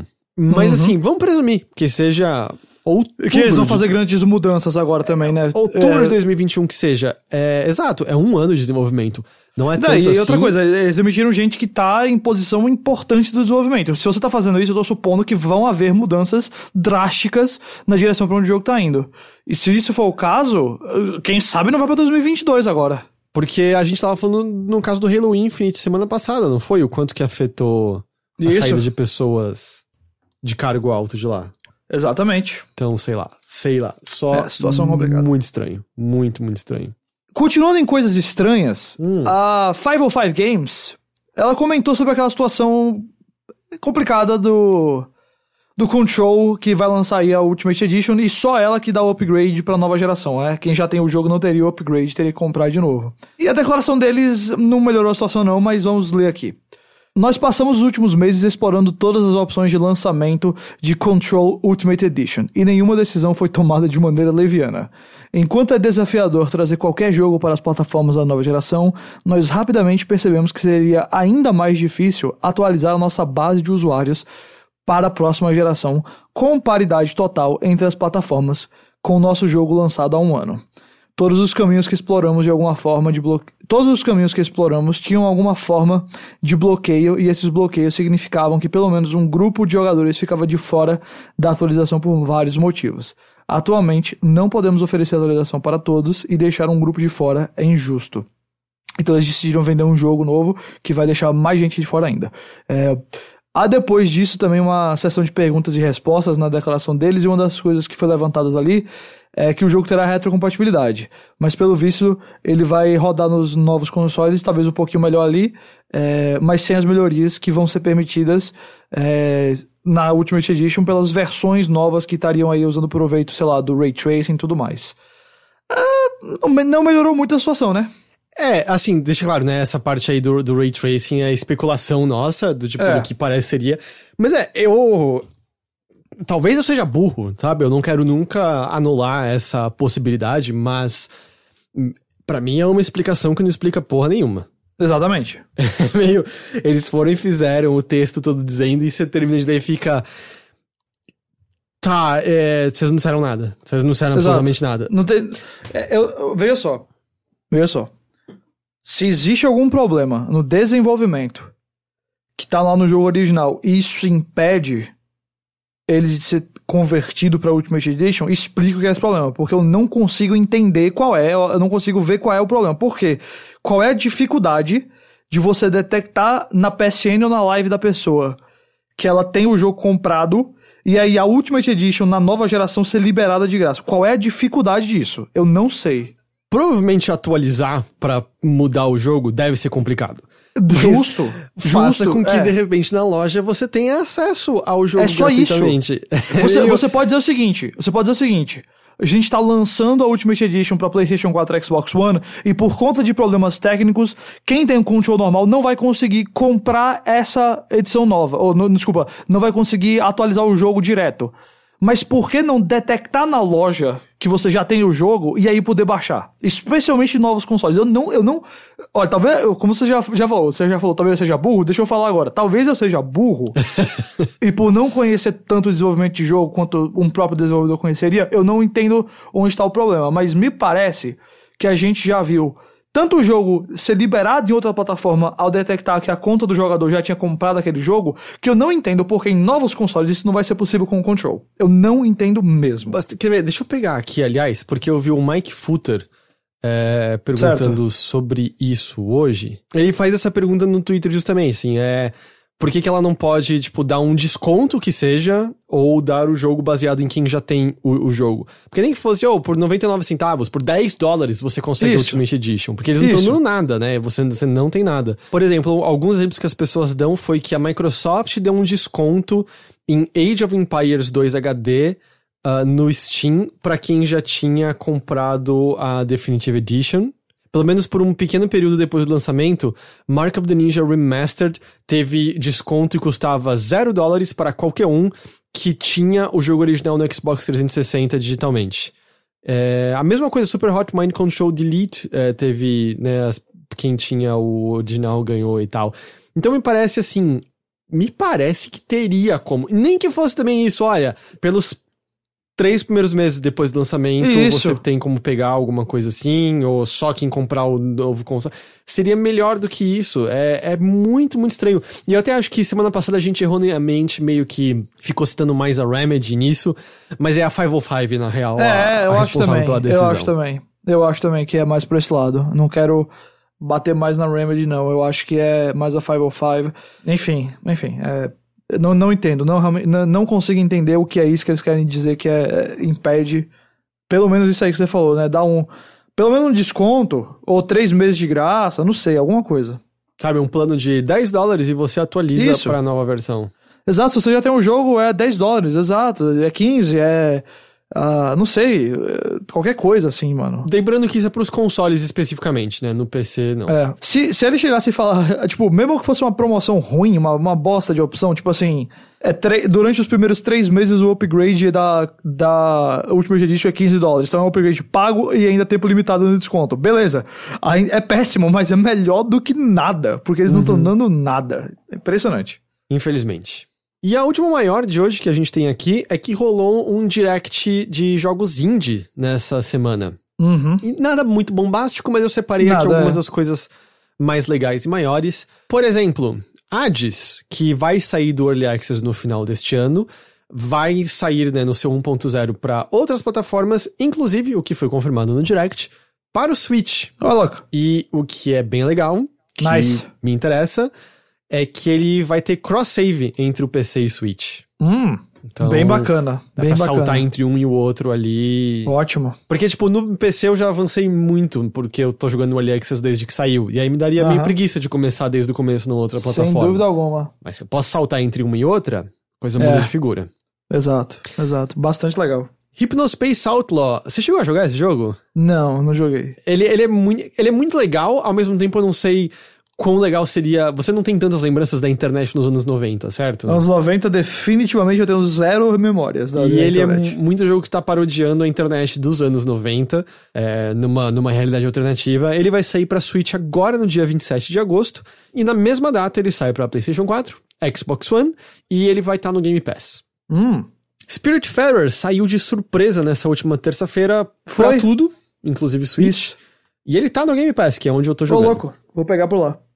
Manifold Garden, que até então estava disponível apenas para PC, agora saiu para Switch, PlayStation 4 e Xbox One. Subnautica e Subnautica Below Zero vão sair para Switch em 2021.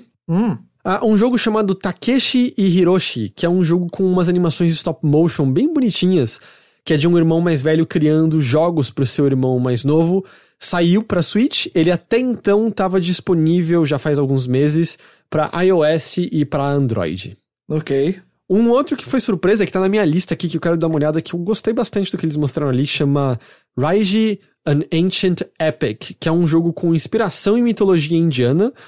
Sim, eu vi esse jogo. Parece super legal. Toda a arquitetura e a cultura que aparece ali no jogo, ele é temporariamente exclusivo ao Switch, já está disponível. Eu vi quando apareceu no Direct a desenvolvedora falando do jogo. Ela ou é indiana ou ela tem ascendência indiana. Então Sei. parece que tá falando de assuntos próximos a ela, o jogo, de alguma forma. Que mais que chama atenção? Bear and Breakfast. Belíssimo título. Você é um urso responsável por renovar umas instalações para atrair hóspedes, e aí você pode decorar os cômodos como você quiser e tudo mais. É um jogo bem bonitinho, assim, com um desenho bem charmoso. Ele vai ser temporariamente exclusivo ao Switch quando ele for lançado em 2021. A Short Hike, que já saiu pra PC, ele até ficou de graça um tempo na Epic Games Store, saiu pra Switch agora, e nos consoles ele é temporariamente exclusivo ao Switch. Ok. Esse outro me chamou também um pouco a atenção, chama Card Shark, que é um jogo de cartas e trapaça, no qual ele meio que ensina e utiliza truques e manipulações reais de cartas. Ele vai sair em 2021 para PC e Switch, e a distribuição da Devolver e a ambientação dele é sociedade francesa do século XVIII, tem muito da aristocracia francesa ali, aí você vai trapacear essas pessoas para arrancar tudo que elas têm. Ok. E acho que talvez a maior surpresinha do Direct foi que Untitled Goose Game vai ganhar no dia 23 de setembro, pelo que eu vi, para todas as plataformas, um elemento cooperativo. Bacana demais. Foi dois gansos. Agora não é mais Honk, é Honk Honk. Exato. E Grindstone vai sair pro Switch no final desse ano, que é o... Show. Eu gostei bastante dele no Apple Arcade. Tem muito jogo que no final desse ano tá perdendo o tempo de exclusividade no Apple Arcade e aí vai sair pra outras plataformas. Esses dias eu assinei, não, peguei a semana de graça do Apple TV Plus. E aí? Tem um documentário inacreditavelmente bom lá, chamado Boys State. Procure e assiste depois, é espetacular. E eu vou ver, eu acho, um outro filme lá e depois eu não vou assinar mais, não.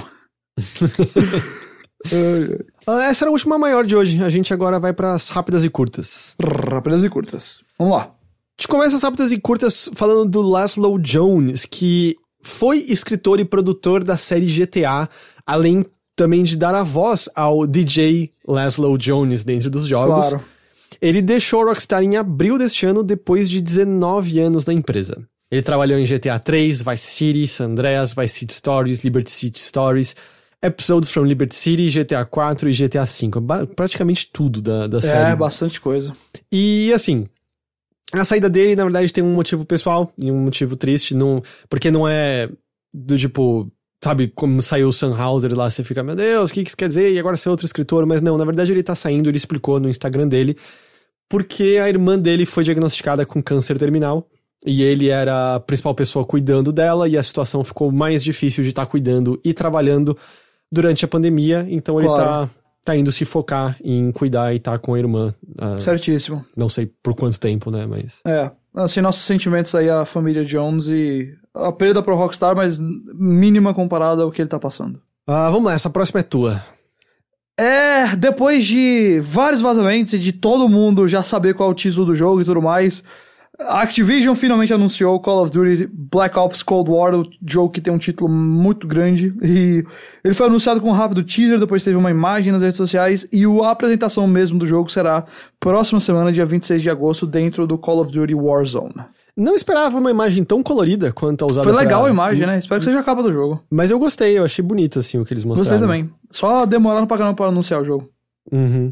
Mas também te faz questionar um pouco, sem o ciclo normal de grandes eventos, às vezes eles não precisam e faz melhor pro estúdio poder anunciar mais tarde. Sure, pode ser. E vai vender do mesmo jeito. Pode anunciar, faltando 2 semanas pra sair que vai dar direitinho, não se preocupem. Conta só oficial... estranho porque nunca tinha acontecido de, tipo, chegar... Ele vai ser anunciado dia 26 de agosto a apresentação. Basicamente em setembro o anúncio do jogo. E ele deve sair em novembro, né? A data que ele Isso. normalmente sai. Exato. Talvez eles casem com o lançamento dos novos consoles, né? Eu acho que um pouquinho antes, porque eu acho que ele ainda vai sair pros atuais e eles vão, acho que, sair da largada logo. E aí a versão dos novos consoles sai junto com os novos consoles. É porque ele não precisa dos novos consoles também, né? Pra vender. Não, zero. E pra eles não faz sentido isso só pros novos consoles. Eles querem a base de jogadores, então... Vai ser o Call of Duty Ghosts saiu entre 2 gerações, não foi? Foi. E eu só lembrei agora, o Modern Warfare Reboot ano passado foi em outubro, então pode ser que eles tenham adiantado novamente o lançamento esse ano. A conta oficial da Nintendo no Twitter anunciou que ela está, abre aspas, animada em anunciar que o Nintendo Switch está a caminho do Brasil. Mais informações vão ser compartilhadas nas contas do Facebook e do Instagram, não sei em que data, mas as pessoas estão bem felizes com isso daí. Eu tô só dizendo assim, vocês têm que lembrar que esse negócio vai chegar aqui caro pra caramba. Eu admito que eu fiquei meio surpreso com o nível do ânimo. Pra mim, Também. O que fez diferença foi, tem a loja Nintendo. E, Isso. que agora tá 300 contos jogos novos, mas durante um tempo era, ok, tem alguns preços, algumas coisas mais acessíveis aqui, dá pra pagar em real e coisas assim. Exato. Mas... A coisa que eu acho que faria diferença com o lançamento oficial é que pelo menos botaria um teto de preço e talvez diminuísse um pouquinho o mercado cinza. O problema é que no momento atual, dentre o valor do dólar e a escassez de Switch no mercado, o valor tá completamente fora de controle. Então, eu sei lá onde... Me dá aqui, vai, palpite, qual vai ser o valor oficial do Switch? 4.500. Eu vou dizer 3 mil. Você tá um pouquinho mais otimista que eu. E é um otimismo de merda, o meu. Mas vamos ver. E assim, não quero dizer que os jogos serão localizados para o português. Acho que é difícil. Mas Talvez pelo menos outro. mais um passinho nessa direção. Talvez um ou outro, né? Conseguiria ver, por exemplo, Pokémon fazendo isso, já que é um jogo que tem um apelo muito grande onde quer que ele esteja, muito pra criança, então faz bastante sentido ele ser uma prioridade, mas baby steps com a Nintendo no Brasil, baby steps. Porque mesmo o Paper Mario Origami King, se tivesse em português, é um jogo que eu acho que funciona muito bem pra criança. Mas sem você conseguir ler o que tá ali e entender, o jogo não tem graça. Exato. Até o Breath of the Wild, de certa maneira, eu acho que dava também. Mas, que ano, né? A Nintendo escolheu pra voltar. Nossa, pelo amor de Deus. Perfeita hora. Não tem hora melhor. Tá todo mundo com muito poder de compra no Brasil. Vai ter algum palpite de quando rola o... Deve ser pro final do ano, pro Natal, eu acho que né? sim. Acho que eles vão pegar o Natal, sem dúvida nenhuma. Não sei quando, mas por aí ainda. Como você se sente em relação a Prince of Persia? Ok, eu não esperava uma resposta tão desanimada. Bom, nada Ghost. contra, mas também, assim... Você quer que eu fique animado com essa notícia de agora? Eu não vou ficar animado. Prepare-se pra continuar indiferente, então, Ghost. Porque... uma listagem que apareceu em lojas indica a existência de algo com o nome de Prince of Persia Remake. E o fato foi meio confirmado por umas pessoas em Twitter, internet, tipo Jason Schreier, por exemplo. Não fica claro na listagem o que seria. Certo. Pelo burburinho, parece que seria um remake compilando a trilogia Sands of Time, que é o Sands of Time, o Warrior Within e o Two Thrones, que justamente quem a gente citou agora há pouco lá, o Alexander Mandrika trabalhou. Sim. Mas ao mesmo tempo, a fonte de como tá escrito no Prince of Persia é muito parecida com a fonte do Pop de 2008. Sei. Então, às vezes é tudo isso num pacote só, não tá muito claro no momento ainda. Mas a data que aparece no lançamento é pra novembro. O engraçado é que cavaram e acharam um post no Reddit de uma pessoa, novo Prince of Persia tá sendo trabalhado na Yubi, tá aqui uma concept vazada. E aí botaram, e aí todo mundo na época, pô, valeu, né, uma imagem borrada e genérica dizendo que é o novo Prince of Persia, eu não sou trouxa, não vou acreditar nisso. E aí era? A imagem tá lá na listagem que apareceu. Adoro. Não tenho muito a dizer assim, eu não me considero um fã de Prince of Persia, mas se for uma coisa interessante eu jogo, é isso que eu tenho a dizer. Eu gosto muito do de 2008, ele é um jogo curioso em que o final normal dele é incrível. E aí eles venderam um DLC que seria o final de verdade. E aí estraga tudo. É uma porcaria. Okay. E aí nessa coisa, você tinha que pagar pra ver o suposto final real e era um lixo. Que coisa legal. E aí na trilogia Sands of Time, eu pessoalmente gosto muito do Sands of Time. Eu gosto bastante. Eu joguei e achei ele um belo jogo. Não assim pra virar fã da franquia, mas é um belo jogo. Warrior Within era... Eu me lembro de, na época, tipo, que merda é essa? Porque o jogo original, ele é todo mais... meio delicado, tem detalhezinhos... O príncipe é um cara mais ingênuo e tal. E tudo bem, eu sei que eles tentam mudar na história isso, o fato de que o príncipe tá sendo caçado há, tipo, 9 anos pelo Dahaka, que é uma maldição que ele liberou lá por conta da Daga do Tempo. E aí isso tornou ele mais amargo e tudo mais. Mas o Warrior Within é 100% tenho 15 anos e eu vou me rebelar contra minha mãe. Tipo dark de um jeito imbecil. E o desenvolvedor lá, Lid, botou a tatuagem que ele mesmo tem no braço do príncipe. Ai, Deus. Nos primeiros 10 minutos o príncipe... Tipo, você compara com o Sands of Time e é meio... Ele quando cai no buraco, ele tá contando a história do que tá rolando no jogo. Aí você cai no buraco, ele... Não, pera. Não foi assim que aconteceu, deixa eu contar essa parte de novo. Puta detalhe legal. E aí no 2, você começa em 10 minutos, a vilã corta seu rosto e ele vira pra ela e fala tipo, you bitch. E esse cara, o que tá acontecendo aqui? Meu Deus. Mas aparentemente as pessoas amaram, porque das vezes que eu mais fui xingado na internet foi lá por 2010, quando eu falei que esse jogo era ruim. E eu recebi uma enormidade de mensagens de pessoas me dizendo o quão errado eu tava. Que coisa. Loucura.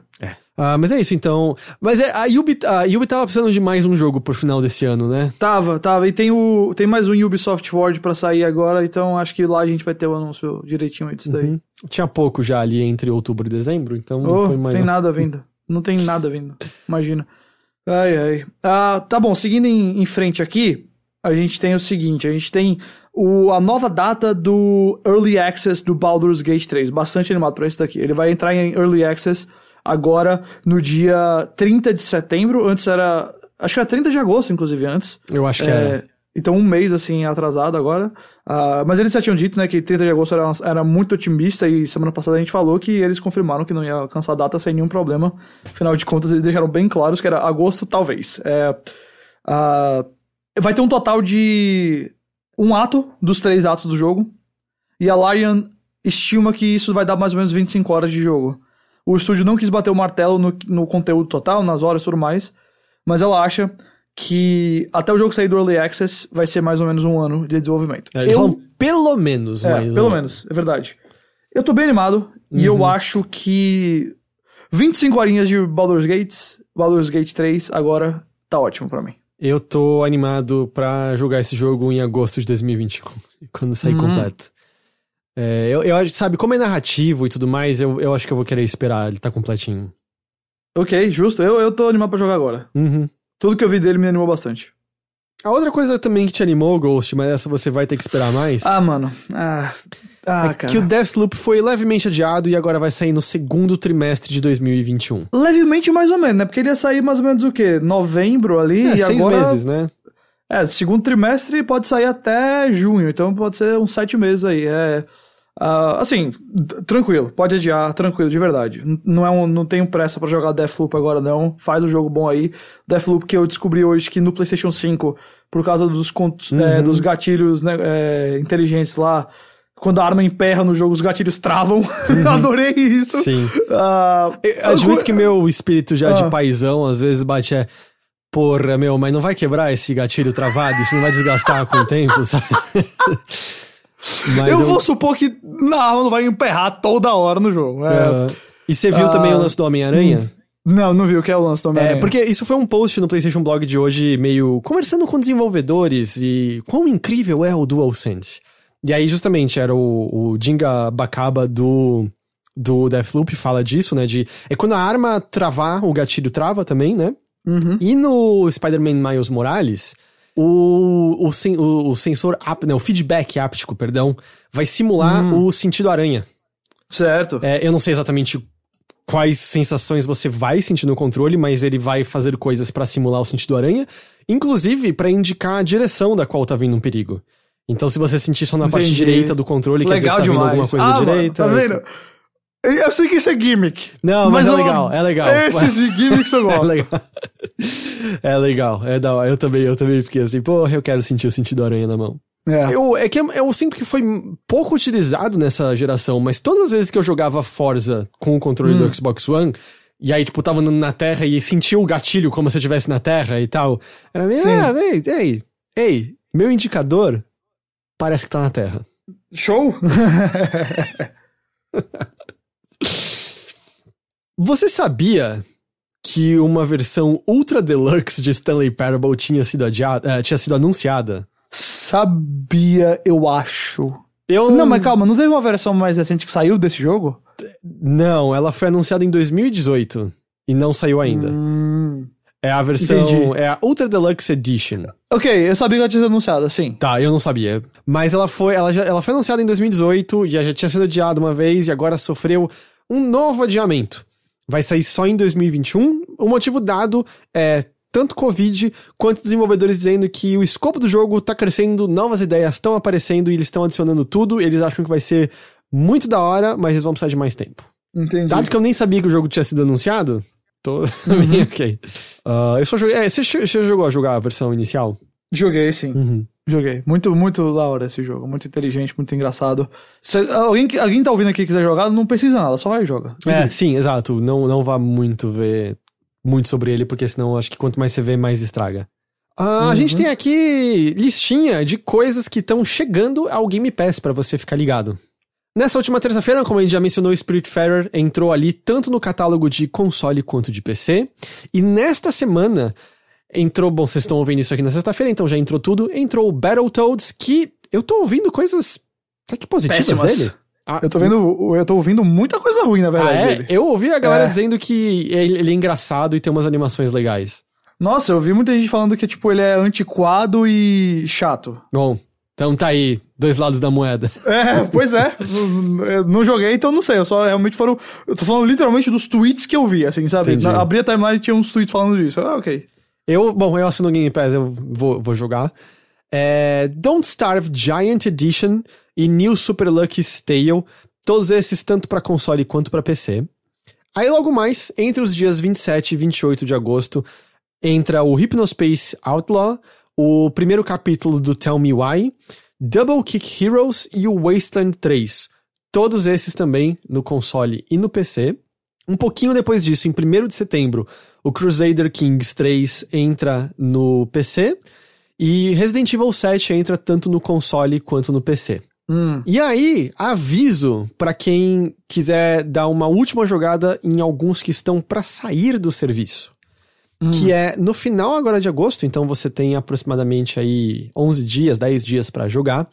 Vai sair do serviço Creature in the Well, Giana Sisters Twisted Dreams Director's Cut, Metal Gear Solid 2 e 3 HD, Metro Last Light Redux, The Jackbox Party Pack 3, NBA 2K20. E um pouquinho depois, no dia 7 de setembro, sai do serviço o Red Dead Redemption 2.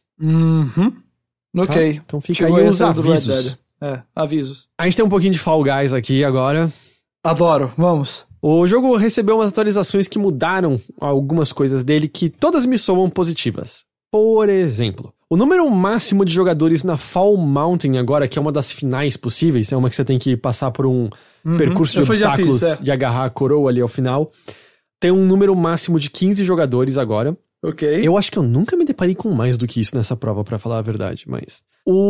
Nas provas que é Team Tail Tag e Royal Fumble, são provas de grupo. O Royal Fumble também é de rabo, né? O Royal Fumble é a final de rabo, que é quem tem o rabo no final vence. Eu acho que é isso. E o Team Tail Tag é uma equipe de provas de rabo em que você... quem tem a equipe que mais tem rabos vence. Eu posso estar lembrando alguma coisa errada porque tem uma outra prova de rabo ali no meio. Mas enfim, essas provas antes duravam 2 minutos. Agora elas vão durar 1 minuto e meio. Show. É meio longo essas provas que você tem que esperar o tempo pra acabar. E acho que é a melhor mudança de todas. Jogos de equipe não vão mais ocorrer um em seguida do outro. Essa notícia, essa mudança de tudo isso aí foi a principal pra mim. Você já odeia os ovinhos também? Ah, mano, é muito chato. Eu gosto de acumular bolas, acumuladores. Eu me divirto nela. Porque eu descobri que eu sou um ótimo defensor nela. Tipo, se o meu time for capaz de trazer algumas bolas pro nosso lado, eu fico segurando bem, pra não sair. Aí, porque eu sou bom nela, eu gosto, mas as outras eu não gosto, não. Eu tive uma situação nesse das bolas, eu acho que o total de bolas acho que são 9, se eu não tô enganado. No acumuladores? No acumuladores são... Acho que são 7. São 7. São 7, Eu passei por uma situação na qual eu tava no time vermelho e a gente tinha as 7. A gente fez 7-0-0. Acabou o timer, foi pra prorrogação. Acabou o timer da prorrogação e foi pra uma nova prorrogação. Ô, louco. E aí, quando um time conseguiu uma bola, a gente passou pra frente. Só faltava, tipo... na prorrogação, 4 bolas foram pro time e 3 pro outro, e vocês foram eliminados. Seria uma tristeza. Mas, o pior de tudo é que, na partida em seguida disso, foi aquela de pular pelos bambolês e foi a maior sova que eu tomei na vida, assim. Os dois times tinham 50 e a gente tinha 20. Nossa. Então, cara, e a outra coisa legal de jogos de equipe não ocorrerem mais em seguida é que faz com que haja um máximo de 2 partidas de equipe por jogo. Porque só dá pra acontecer, o máximo de vezes que vai acontecer é se ocorrer na segunda rodada e na quarta. Exato. Porque a final nunca é de time. Então, não tem muito como. Então, eu também acho que vai ser mais divertido como um todo. Tá bom, verdade. É isso de Fall Guys. O que mais temos aqui? Seguinte, a gente tem Hitman 3. A versão de PC do Hitman 3 vai ser exclusiva temporária da Epic Game Store no PC. Eu acho que é temporária. Você não botou aqui, mas eu tenho quase certeza. Acho que é 1 ano, não é? Exato. E fora isso, o Hitman 2016 vai ficar gratuito na Epic Game Store entre os dias 27 de agosto e 3 de setembro.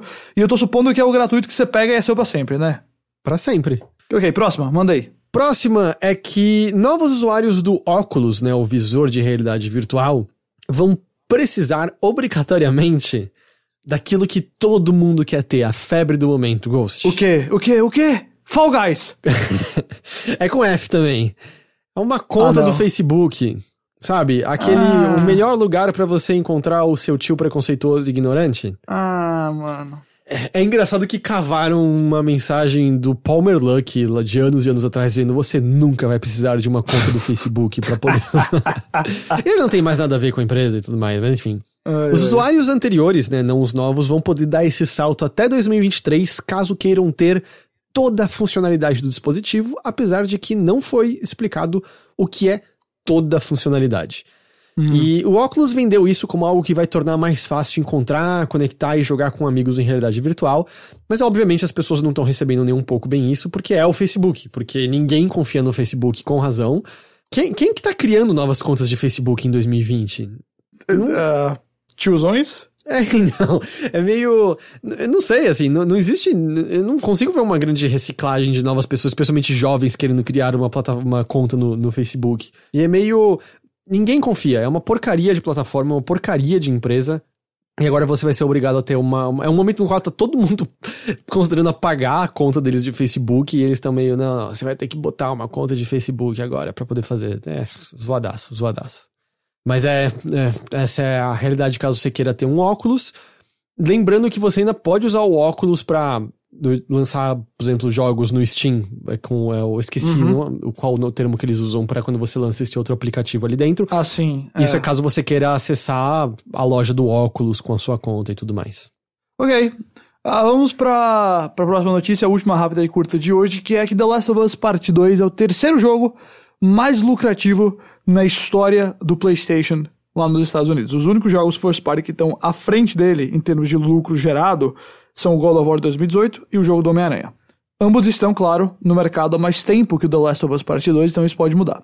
Já no contexto geral, no ano de 2020, lá nos Estados Unidos, ele é o terceiro jogo mais vendido do ano, atrás apenas de Modern Warfare e Animal Crossing New Horizons, o que é um belíssimo sinal, porque esses dois jogos são gigantes. Sim. E nesse mesmo assunto de vendas, Resident Evil 7 se tornou o jogo de maior número de vendas, o maior número de unidades vendidas na franquia Resident Evil, com 7,9 milhões de unidades comercializadas, e é o segundo jogo mais vendido na história da Capcom, atrás, claro, do Monster Hunter World, que é um sucesso absurdo e tem 16,1 milhão de unidades vendidas, é bastante coisa.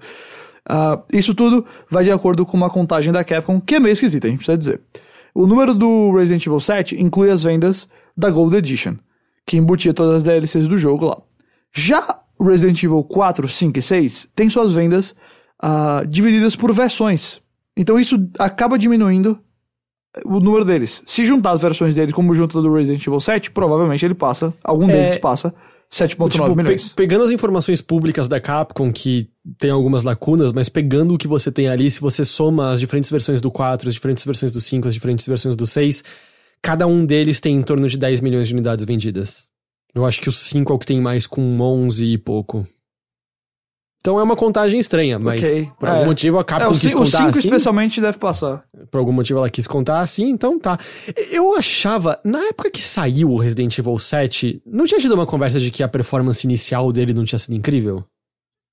Na verdade não é que não tinha sido incrível, né? Ela foi boa, mas parece que... Eu lembro que eu tinha vendido, acho que, 3 milhões de unidades vendidas, e a Capcom falou que ficou abaixo das expectativas. Não era um número ruim, mas a Capcom tava botando, tipo o que a Square fez com Tomb Raider, assim. Eu ia mencionar isso, que vendeu 5 milhões, mas ficou abaixo das nossas expectativas. Exato. Tá, entendi. Tá, eu tinha uma lembrança vaga, mas não sabia exatamente o que era. Foi por aí. Ele não vendeu mal não, mas a Capcom tava esperando outra coisa, eu acho que dele. E essa era a última notícia de hoje. É isso, então. Guilherme Jacobs, o que você tem pra dizer antes de despedir das pessoas? Eu comecei a namorar uma menina nesse último sábado, estou bem feliz com isso.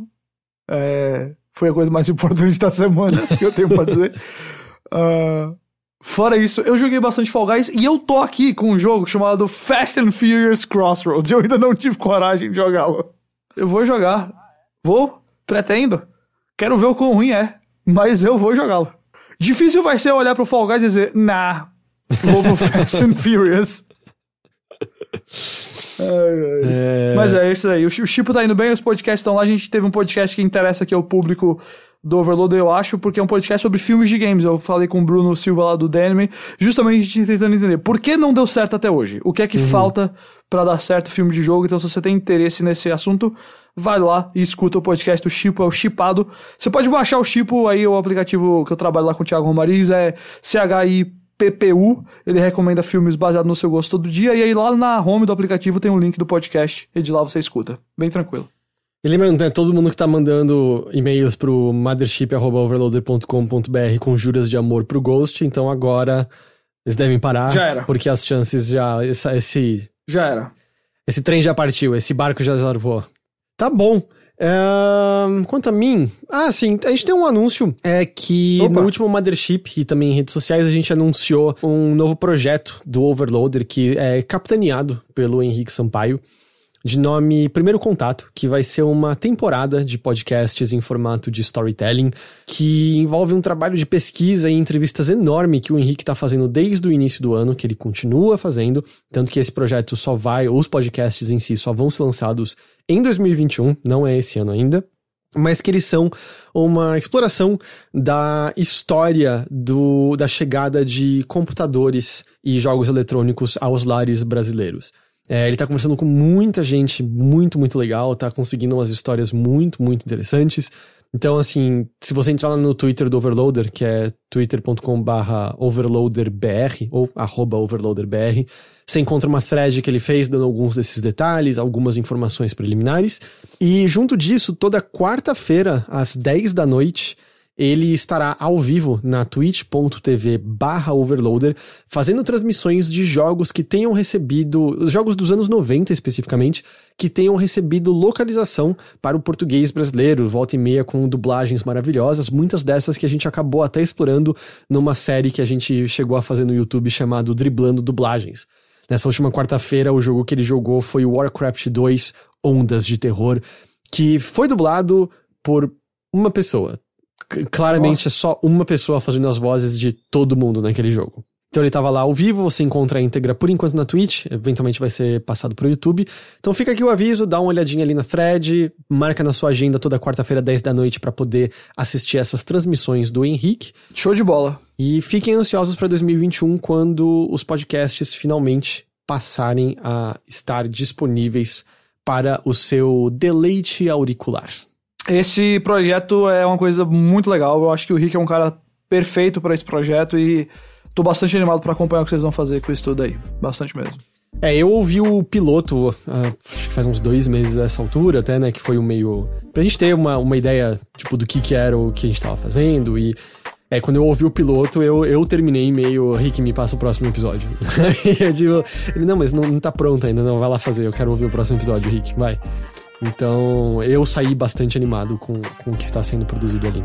E não custa reforçar nessa mensagem de despedida que o motivo pelo qual a gente consegue sentar e falar para um editor de 3 do site sentar e trabalhar por 1 ano num trabalho que só vai ver a luz do dia em 2021 é o financiamento que a gente recebe através do apoia.se/overloader, da nossa campanha dentro do PicPay, quando você procura ali dentro do aplicativo por @overloader, e das assinaturas que a gente ganha mensalmente ali na Twitch.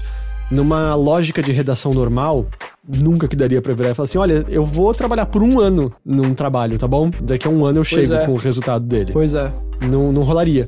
Mas com essa nossa lógica, financiamento coletivo tem como o Rick estar concentrado muitas horas de vários dias pra poder criar isso enquanto as outras coisas são tocadas no site, né? Os podcasts saem semanalmente, eu faço todas as lives toda semana e tudo mais. Então, por isso que é importante você continuar apoiando o projeto do Overloader pra que coisas assim possam existir, tá bom? E com isso, eu me despeço. Guilherme Jacobs, muito obrigado pela sua companhia. Sempre um prazer. A todos que nos acompanharam aqui, eu agradeço demais pela companhia e pela audiência de vocês. Eu espero que vocês tenham um excelente fim de semana e a gente se vê de novo então na semana que vem com mais notícias da Nave Mãe. Até lá. Até lá, show.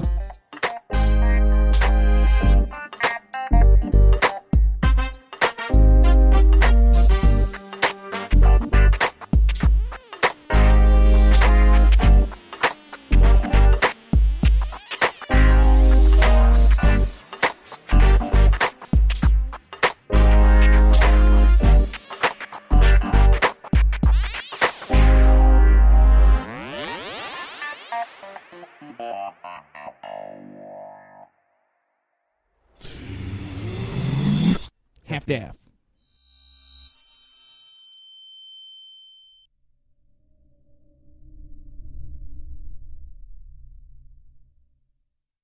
Este programa é uma produção da Half-Death em parceria com o Overloader. Produtor executivo é Gus Lanzetta, gerente de projeto é Lídia Ronconi, gravação por Nicole Carça e Overloader e edição por mim, Heitor de Paula.